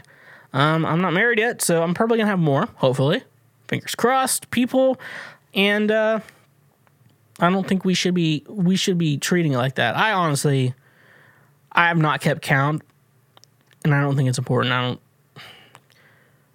think I remember when I first lost it, but I've drank so much, and I'm so mentally ill until I've been on this current medication that's like, yeah, I probably couldn't tell you. But honestly, though, if you think it's a red flag being a virgin, obviously this idea of losing your virginity for the first time is a bit weird. It's not a red flag, but it's weird. Because like for me, like I don't want to be with a virgin in my mind. It's just because that's a lot of pressure because like we've idolized this idea of like your first time having sex is so important, which part of it is, and then the majority of it isn't. It's so much about sex. we've ruined at least in the United States, I don't know where you're from, we've ruined sex in the United States. We've like idolized this idea of like your virginity, who your virginity to. And like most people, like whoever they lost their virginity to is probably some dumbass who's working at some dumbass place and lives in some dumbass town and shit like that. So, yeah, bud, you're 19. Don't be fucking worried about your virginity. Best suggestion, just fucking lose it to whoever the fuck you want. Figure out someone who'd have sex with you, have sex with them. May have to lower your standards. Just get it out of the way, honestly. It's like your virginity. If you want to lose your virginity, do it. Don't. It's not that fucking big of a deal. We just fucking ruin everything in our lives for the hell of it. Anyways, bud, work on your self-esteem. Realize that being a virgin and sex, it's important in a relationship, but having had sex, like sex itself, is not a big deal. There's two types of sex. There's just fun sex. And then if you've listened to my EP, Ride or Die, out on all streaming platforms, I go over this idea of fairy tale lovers in the sheets, which a couple people ask me about. I tell them, I just honestly tell them, like, that's sex when you actually like the person. Because there's sex when you don't like them, and there's sex when you do like them. And obviously there's sex where it's like, there's sex when you like the person, and there's sex when you don't like the person, and you just want a nut. So that's the idea there. What kind of sex do you want? Because both kinds of sex is valid, but I like it when you love someone, but at the same time, just figure your shit out, bud. Don't feel ashamed of who you are. All right, let's go to the next one. Would it be weird if I asked my boyfriend to brush my hair again? Oh, this is weird, and I feel embarrassed because I'm kind of at a loss. Okay, so my hair has been getting long again thanks to the lockdown. Last time my hair was long was like freshman year of high school, like 5 years ago. My egg donor always wanted my hair long, but it was very painful when she would brush it. I have curly hair. So anyways, one day my boyfriend randomly started to brush my hair. It's the first time someone brushed my hair and was gentle. It was very relaxing. My question is that I kind of want to ask my boyfriend if he could brush my hair again. It's been a few months and I just want to have that relaxing feeling again. I'm just wondering, would you find it weird if your girlfriend asked you to brush their hair again? Or how can I ask him if he could brush my hair? I am not really good at voicing what I would like. Thank you. Okay. So this is going to be a little bit different for a man to kind of understand. Obviously, you see, I have some of the best hair ever. Because I put effort into how I look and shit like that, because I do a podcast on screen with other people. But what I will say, so on my end, I understand where you're coming from, because typically before COVID, I would get my hair washed when I got a haircut, mainly because I put a lot of products in, and it's just better, like, they wash it out before they cut it, because they're not cutting my hair with product in it is different than without. So I get your point, and I love fucking getting my hair washed because they like basically massage it's basically almost like a head massage when you get it washed, and it feels really good. And basically I've been keeping the side shorts mainly because women like touching the sides of it, and it feels really nice. There's like a part of your head that's just like, there's like a comfort zone when someone touches it and brushes it and stuff like that. That's why like dogs like getting pet, because that's basically their whole body. And then they get mad when you stop petting them. Like, what the fuck are you doing right now? You fucking stop that, bitch. I'm a fucking dog. You need to worship me. That's why dogs love getting pets so much. So like, we have to realize humans also enjoy getting pet too. It's not a weird thing. This idea that we like getting our heads touched, it's just a very comforting thing. I don't think, okay, so the bringing it up is going to be a little bit weird, but at the same time, it's going to be a little bit weird. But if that's your weird kink, you know how many fucking guys like will want you to dissolve the dead skin off your feet and mail it to them. You know how many guys buy used panties and socks off women? If this is like your kink, this is not a big deal.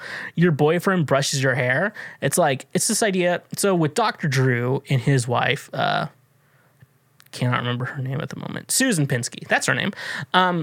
Drew Pinsky and Susan Pinsky. Basically, Dr. Drew fucks like every night of his entire life. Like he fucks all the time. It's like most guys are like, you know, I could have sex once a day and I'd be fine. Like that's like a manageable idea for most men, but he gets the half BJs where it's like it's like what porn is, like you get a blowjob before sex and then as that he has anal with his wife and shit like that. And like they fuck all the time apparently. So that's the idea. And apparently he gets a lot of blowjobs apparently from his wife, like half blowjobs, like still has to like finish in her. Well, no, he had prostate cancer, so his finishing is different than most people. But basically, then we also learned that he also rubs his wife's feet every day, like when she's done with the day and everything. Like he just like will sit on the couch and he'll just like rub her feet and they watch TV and shit like that. So I mean, with situations like that, it's like a little bit different. So you may have to be given back a little bit, if you know what I mean. To your man, after he brushes your hair, like you feel comfortable, he's done it for a while, then you're gonna have to fuck his cock. You're gonna have to mouth fuck his cock. That's just all that's gonna be able to happen. But no, I feel like that's not like the weirdest kink to have. I would say like one of my weirdest ideas I've ever had was like, all right, look, I want to get a blowjob, but then I also want to get my hair washed. So I mean, like that's not a weird. I mean, it's different, but also like you have to get two consenting people involved with it, which is kind of weird. But no, you're fine. Just be like, hey, you know that one time you brushed my hair? I really like that, and if you do a good job, I will suck your dick, and that is the best thing. Sorry, Josh, if you're listening. Josh is also the author of Tracking Desire, A Journey After Swallow-Tailed Kites. Go check it out on Amazon. I think if you get Kindle Unlimited, you get a copy of it, I believe. Okay, so I'm going to move on from sucking dick after you getting hair brushed. Okay.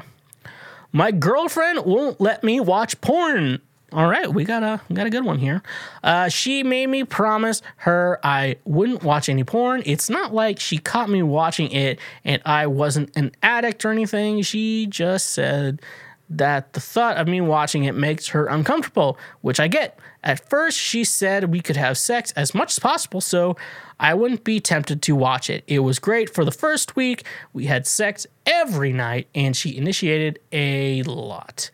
That was months ago, and now we are back to a schedule of having sex maybe a couple times a week on her terms. She won't initiate sex and doesn't seem interested. I watch porn to get off every now and then I lie to her and tell her I haven't been watching at all since I promised her I didn't care what to do. So there's a couple situations I could see myself in if I were you. What I would say is, like I said, I've already mentioned on the show, for men, jizz is a poison, and we have to get it out of our body. It's a poison. We have to get it out of our body. So, I mean, obviously, in an ideal situation, on my mind, is the idea of, hey, I have a sexual partner, and anytime I want to have sex, she is okay with it. But obviously, that is not like a realistic situation that will happen in this world. Like a woman is not willing to have sex anytime you want to have sex for a man, because men just need a nut and go about their business. That's a big thing for men. We eat, we sleep, we nut, and everything else is kind of there in between. Unless you have anxiety like me, and things are a lot different. But with this idea, she doesn't want you watching porn. She's a little bit jealous. She probably has a weird jealousy that you prefer porn over her, is what I will say. So I think if there's a way to have a conversation, it's like, look, I need to nut. If we could, I want to like create like an educational program. Like, look, ladies, men need to nut.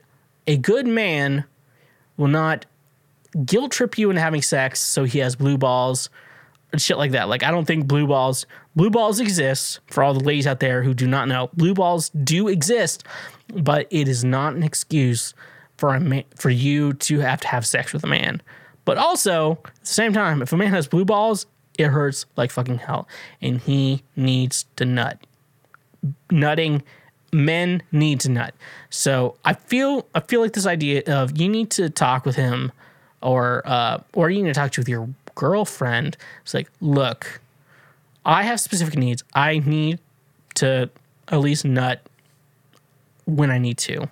Obviously, you need to tell her in this idea. It's like, look, I know me watching porn is bad, but in any case, I would say I prefer having sex with you over porn. If I had to make that decision, I had to have sex with you over porn. So in this ideal situation, the idea is, hey, honey, I'm really horny. Will you have sex with me? And then she says, I am not in the mood. And then you're like, okay, I'm going to go masturbate now. That would be a perfect ideal. She's okay with it. You're okay with it. Everything is fine. That's the ideal situation. You do have a healthy sex life and everything I'm seeing here from what it sounds like. But if she can understand that, like, hey, this is poison in my body, I have to get rid of it. If you don't want to help me, I'm just going to do it myself. And if like I say, if you're masturbating more than you're having sex, well, no, there's like a weird balance to it. It's so weird. There's no proper way to do it, like to explain it. But this idea of have a healthy sex life, but do not force her into having sex with you, just nut on your own. It's a weird situation. Everyone has to figure it out. But if she's not, like, say, like, look, I love you and I will always put sex with you over porn, but sometimes I need a nut. And if you're not willing, I'm just going to do it to this video of two step siblings doing it. That's fake. All right. Is 25 too old? Hi, I met this really sweet and cute guy, and we got along so well, but then he said he was 25. Is that too old? I really like him, though. And you said you're 18. As long as you're not in high school, that is okay. If you're in high school, wait till you graduate high school, then you can date that guy. I remember when I still feel like I'm 20. I'm 27 now. I still feel like I'm 25.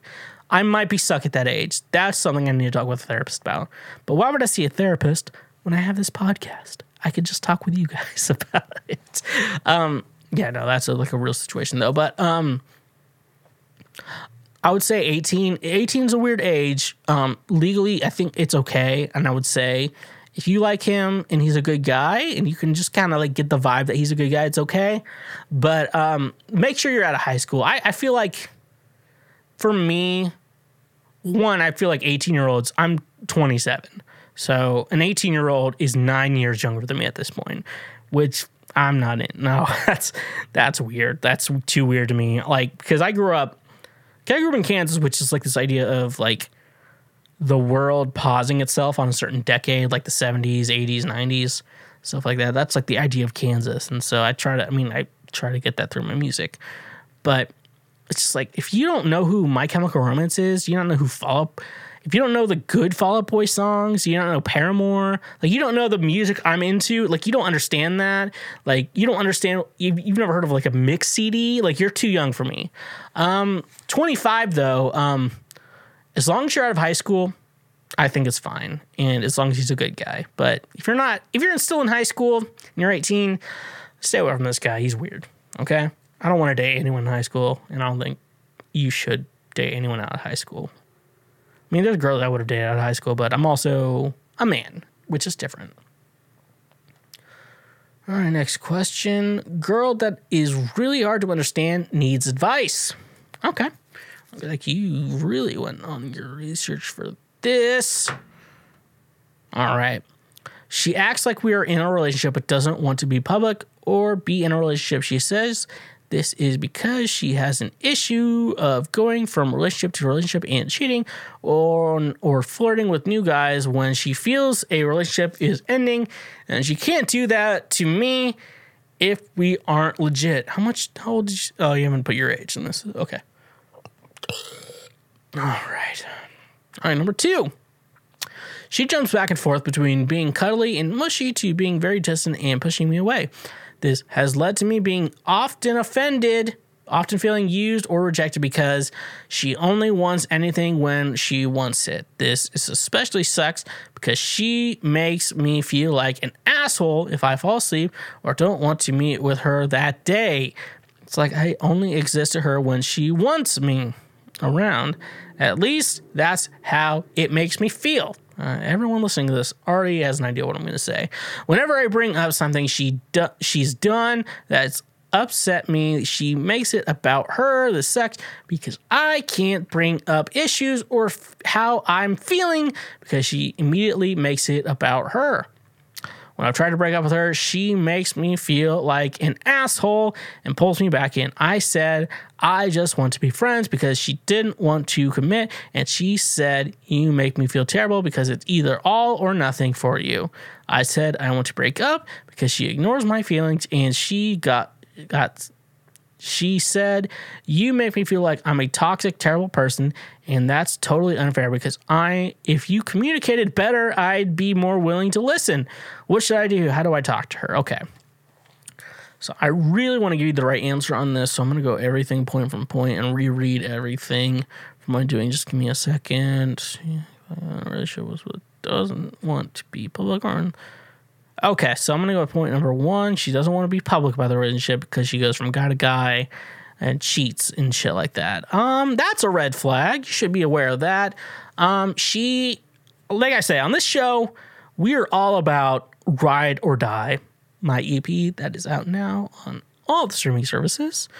So this is not a ride or die. If she's not willing to go full throttle for you, she is not worth your time. And she does not seem like she wants to be the one to commit to you. She wants you to be around for her when it's appropriate for her. It's like my song, Oof, that's on Ride or Die. She says words in a particular way. She doesn't like it when I want her to stay. She likes to come then leave my place because I'm lonely as hell and I got to move on. She doesn't look like she's a ride or die. So she's not fully ready to ride or die with you. All right. Next thing she jumps back and forth between being cuddly and mushy to being very distant and pushing me away. This has led to me being often used or rejected because she only wants anything when she wants it. This especially sucks because she makes me feel like an asshole if I fall asleep. Okay. So she's using you. So when she wants you, she wants you. But when she doesn't want you, she doesn't want you. Another red flag. We got 2 red flags up in here in this situation. And I'm acting probably like I'm better than you in this situation. I'm not. I've done all this shit. Everything I'm going to read here, I've done all of this shit. And I can't be acting like I'm a better person than you. So I want you to know I understand where you're coming from. Whenever I bring up something she's done that upsets me, she makes it about her. Yep, this sucks because I can't bring up issues or how I'm feeling because she immediately makes it about her. Yep, that's another red flag. So we're 3 for 3 right now on red flags. In relationship, there's how you feel, how she feels. There's obviously this idea of she's not meant to be your therapist, you're not meant to be her therapist idea. I will say that. But this idea that when you have a problem with her, she makes it a problem about you, is her defending her shitty ideals upon you. And you should not deal with that shit. 3 for 3 on red flags. All right, let's go to number 4 in the last section. When I try to break up with her, she makes me feel like an asshole and pulls me back. I said, I just want to be friends because she didn't want to commit. And she said, you make me feel terrible because it's either all or nothing. I said, I want to break up with her because she ignores my feelings. And she got sad. You make me feel like I'm a toxic, terrible person. And that's totally unfair because if you communicate better, you would be more listening. Yeah, you don't want him to communicate better because you're a toxic fucking bitch. She is toxic. That's 4 for 4 on the Schweezy red flag scale. This bitch is all red flags and nothing else. So All I can say, dude. All right, I'm gonna go with I know there's like a reasonable answer I should give you. I'm gonna give you my answer. Use her for sex and nothing else. She is only useful for sex, and the emotional side of your life, she is not useful for. Do not confront or confide in her and any idea of a like emotional support, some more emotional baggage. Do not do anything emotional with her. She is only useful for sex and nothing else. This is a toxic human being who would probably not be good on this earth, but this is the type of woman who is only good for sex. For an actual relationship, she is not good. This is not a ride or die. This is what I wrote the entire first EP on. I have a person in my mind. I can relate to that.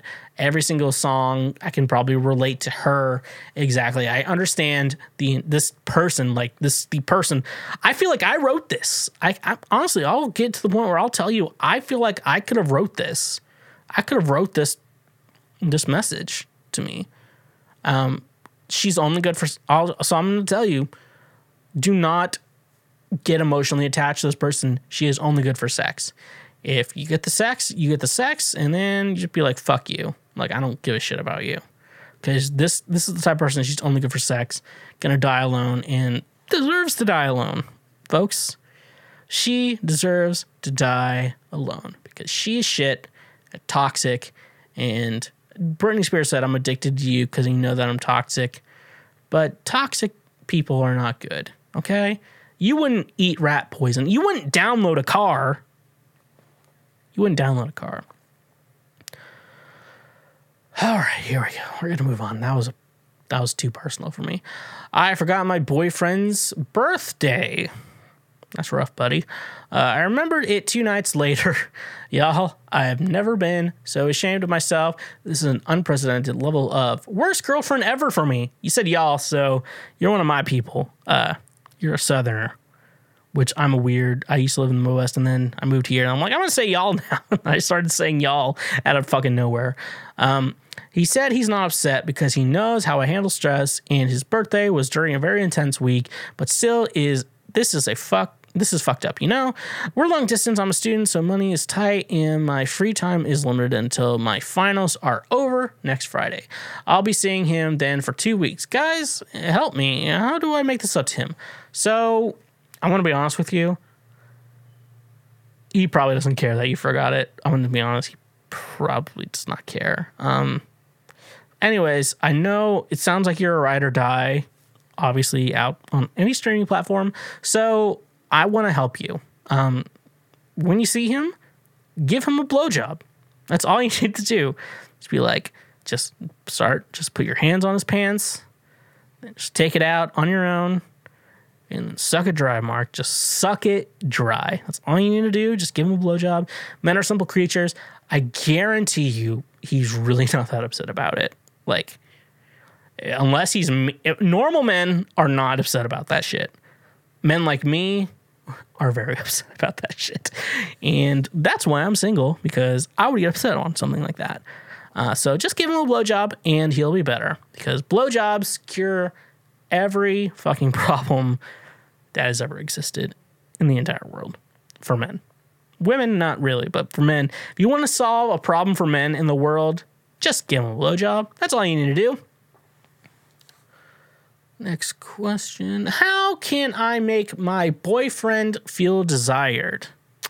I have been with my boyfriend for more than a year. It's an amazing relationship. We are really happy to be together and we love each other dearly. My boyfriend is wonderful.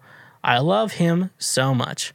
We have been in long distance relationship for 8 months and it is a bit hard to see each other, but we managed to do it. He was with me this week and one night we played a game. It was a question and he had to respond to it on a scale of 1 to 10. I asked him, on a scale of 1 to 10, how much you feel desired with me. And he told me 7.5. Honestly, I've been a bit shocked because I didn't think it would be that bad. I'm always here for him. I'm supported in everything. I tell him that I love him and that he is handsome several times a day. I massage him regularly, so of course I've asked him how could I change that, but he told me he didn't know. I've been thinking about it since then, but his love language is contact and touch, especially cuddle. But since we are in a long-distance relationship, it is complicated. Plus, he had really bad relationships before, toxic ones, cheating ones, and it had clearly impacted him. He's also insecure, and he has some mental health problems. I already convinced him to go to therapy. It is a process. I don't want to push him too hard. So I was wondering, what could I do to make him feel more desired/loved. I really love him and he means the world to me. I want him to feel like he is the most precious on earth. Damn, I wish I was with you. Damn, you're a ride or die. Out now on Spotify, Apple Music, everywhere else, you know. So I guess a couple things. Let me think, because this one I should have probably thought a little bit more beforehand on this one. But no, I feel like I get you. I understand you. You're a ride or die. He's probably in a weird spot too. 7.5 is not that bad of a score. I think the idea what he's probably the kind of guy who wants you to be obsessed with him. So you might have to do that. Maybe touch his penis out of context because you didn't mention anything like that. Just start grabbing it and being nice to him. You may have to fuck him because it'll be hard, and you don't want to give a guy your boyfriend blue balls. I feel like the worst thing to do would be give your boyfriend blue balls. Yeah, just make sure like his penis, and then you said you call him handsome, and I've gotten to a point where I've been called handsome, and I was like, I don't want to be handsome. I want to be sexy, you know? Like, Jason Momoa is sexy. I want to be sexy. So, like, you try to work on yourself to be sexy. Like, men, I mean, like, our moms call us handsome. But we want to be sexy. We want to be attractive. So maybe make them feel sexy. Okay? You know, men are, you know, women are like, I wish men would cry. And then they do cry. And they're like, I don't want to fuck you.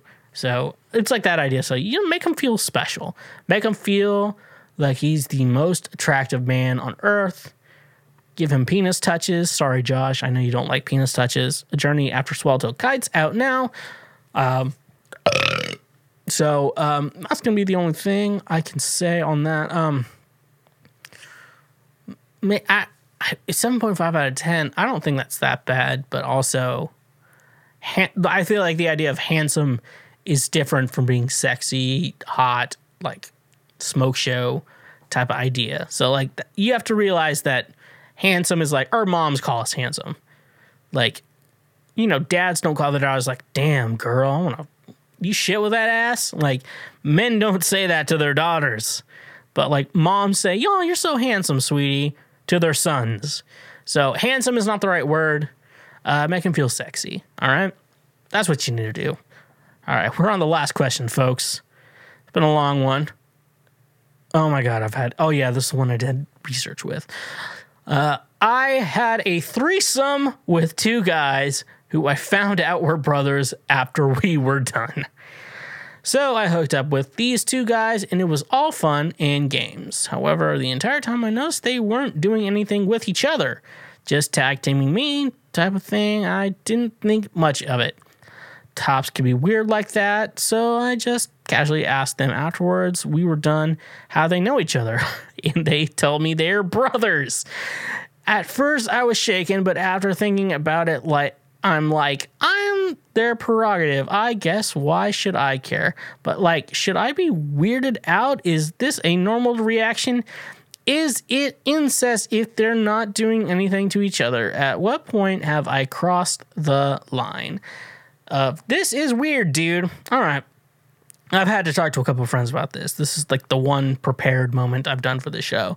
So I talked to Josh, obviously, author of Tracking Desire, A Journey After Swallowtail Kites, MJ Chrisman, author of The Legend of the Seer, and I've also got a reaction from TJ Marr, musical artist of Ghost Town Remedy, released their new album Dry Spell, out now on Spotify, wherever you get your music. And I think a couple record stores in Nashville, if you're in Nashville. I know Grimey's has it and a couple other ones. I don't know, and I'm not going to tell you because I don't remember it, and I'm not going to look it up. But the responses I've got was, yeah, doing a three-way with your brother is weird, but as long as they're not really doing anything with each other, it's technically not incest. Technically, in this situation, it's not incest because they're technically having sex with you and not with each other. So that's a thing. It's still a fucking weird situation that you were a part of. And the fact that you joined a threesome without knowing the people you're with kind of makes you a cool person. And you know what? I respect you. And I'm not going to shame you for whatever you did.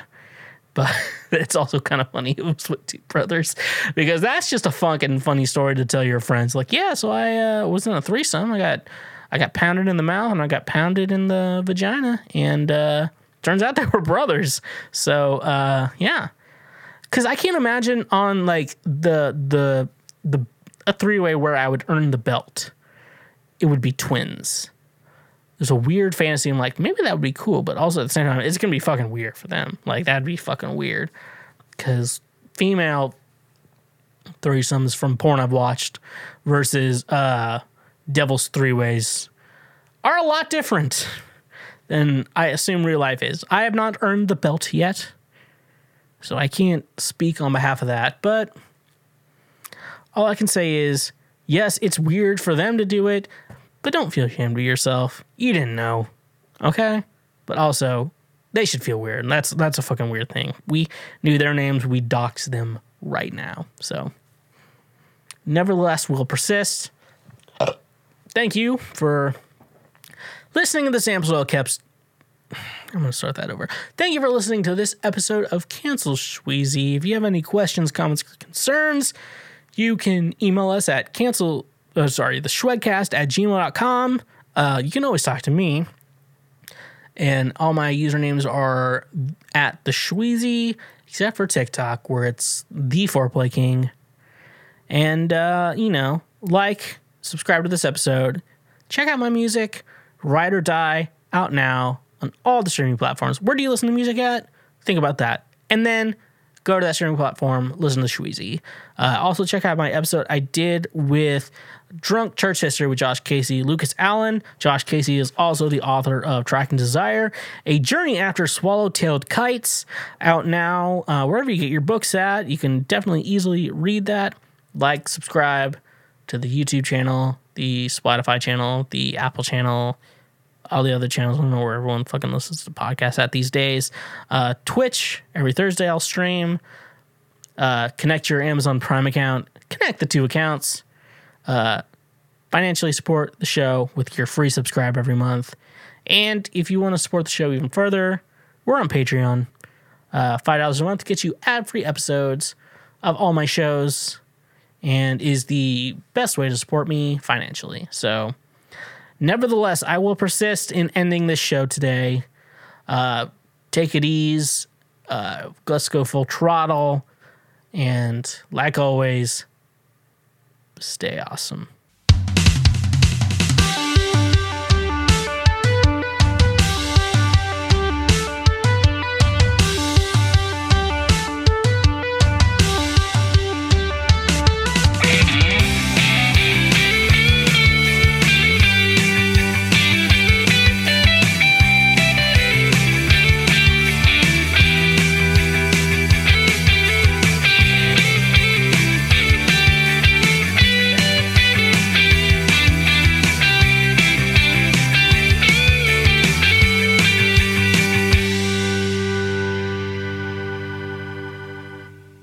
Hashtag pray for Micah. Hey, you just finished a full episode of the Shwedcast. I hope your brain cells don't hurt. If you want to support this show financially in the best way possible, go check us out on Patreon for $5 a month. You can get ad-free episodes of the Shwedcast and is the best way to personally support me and this channel.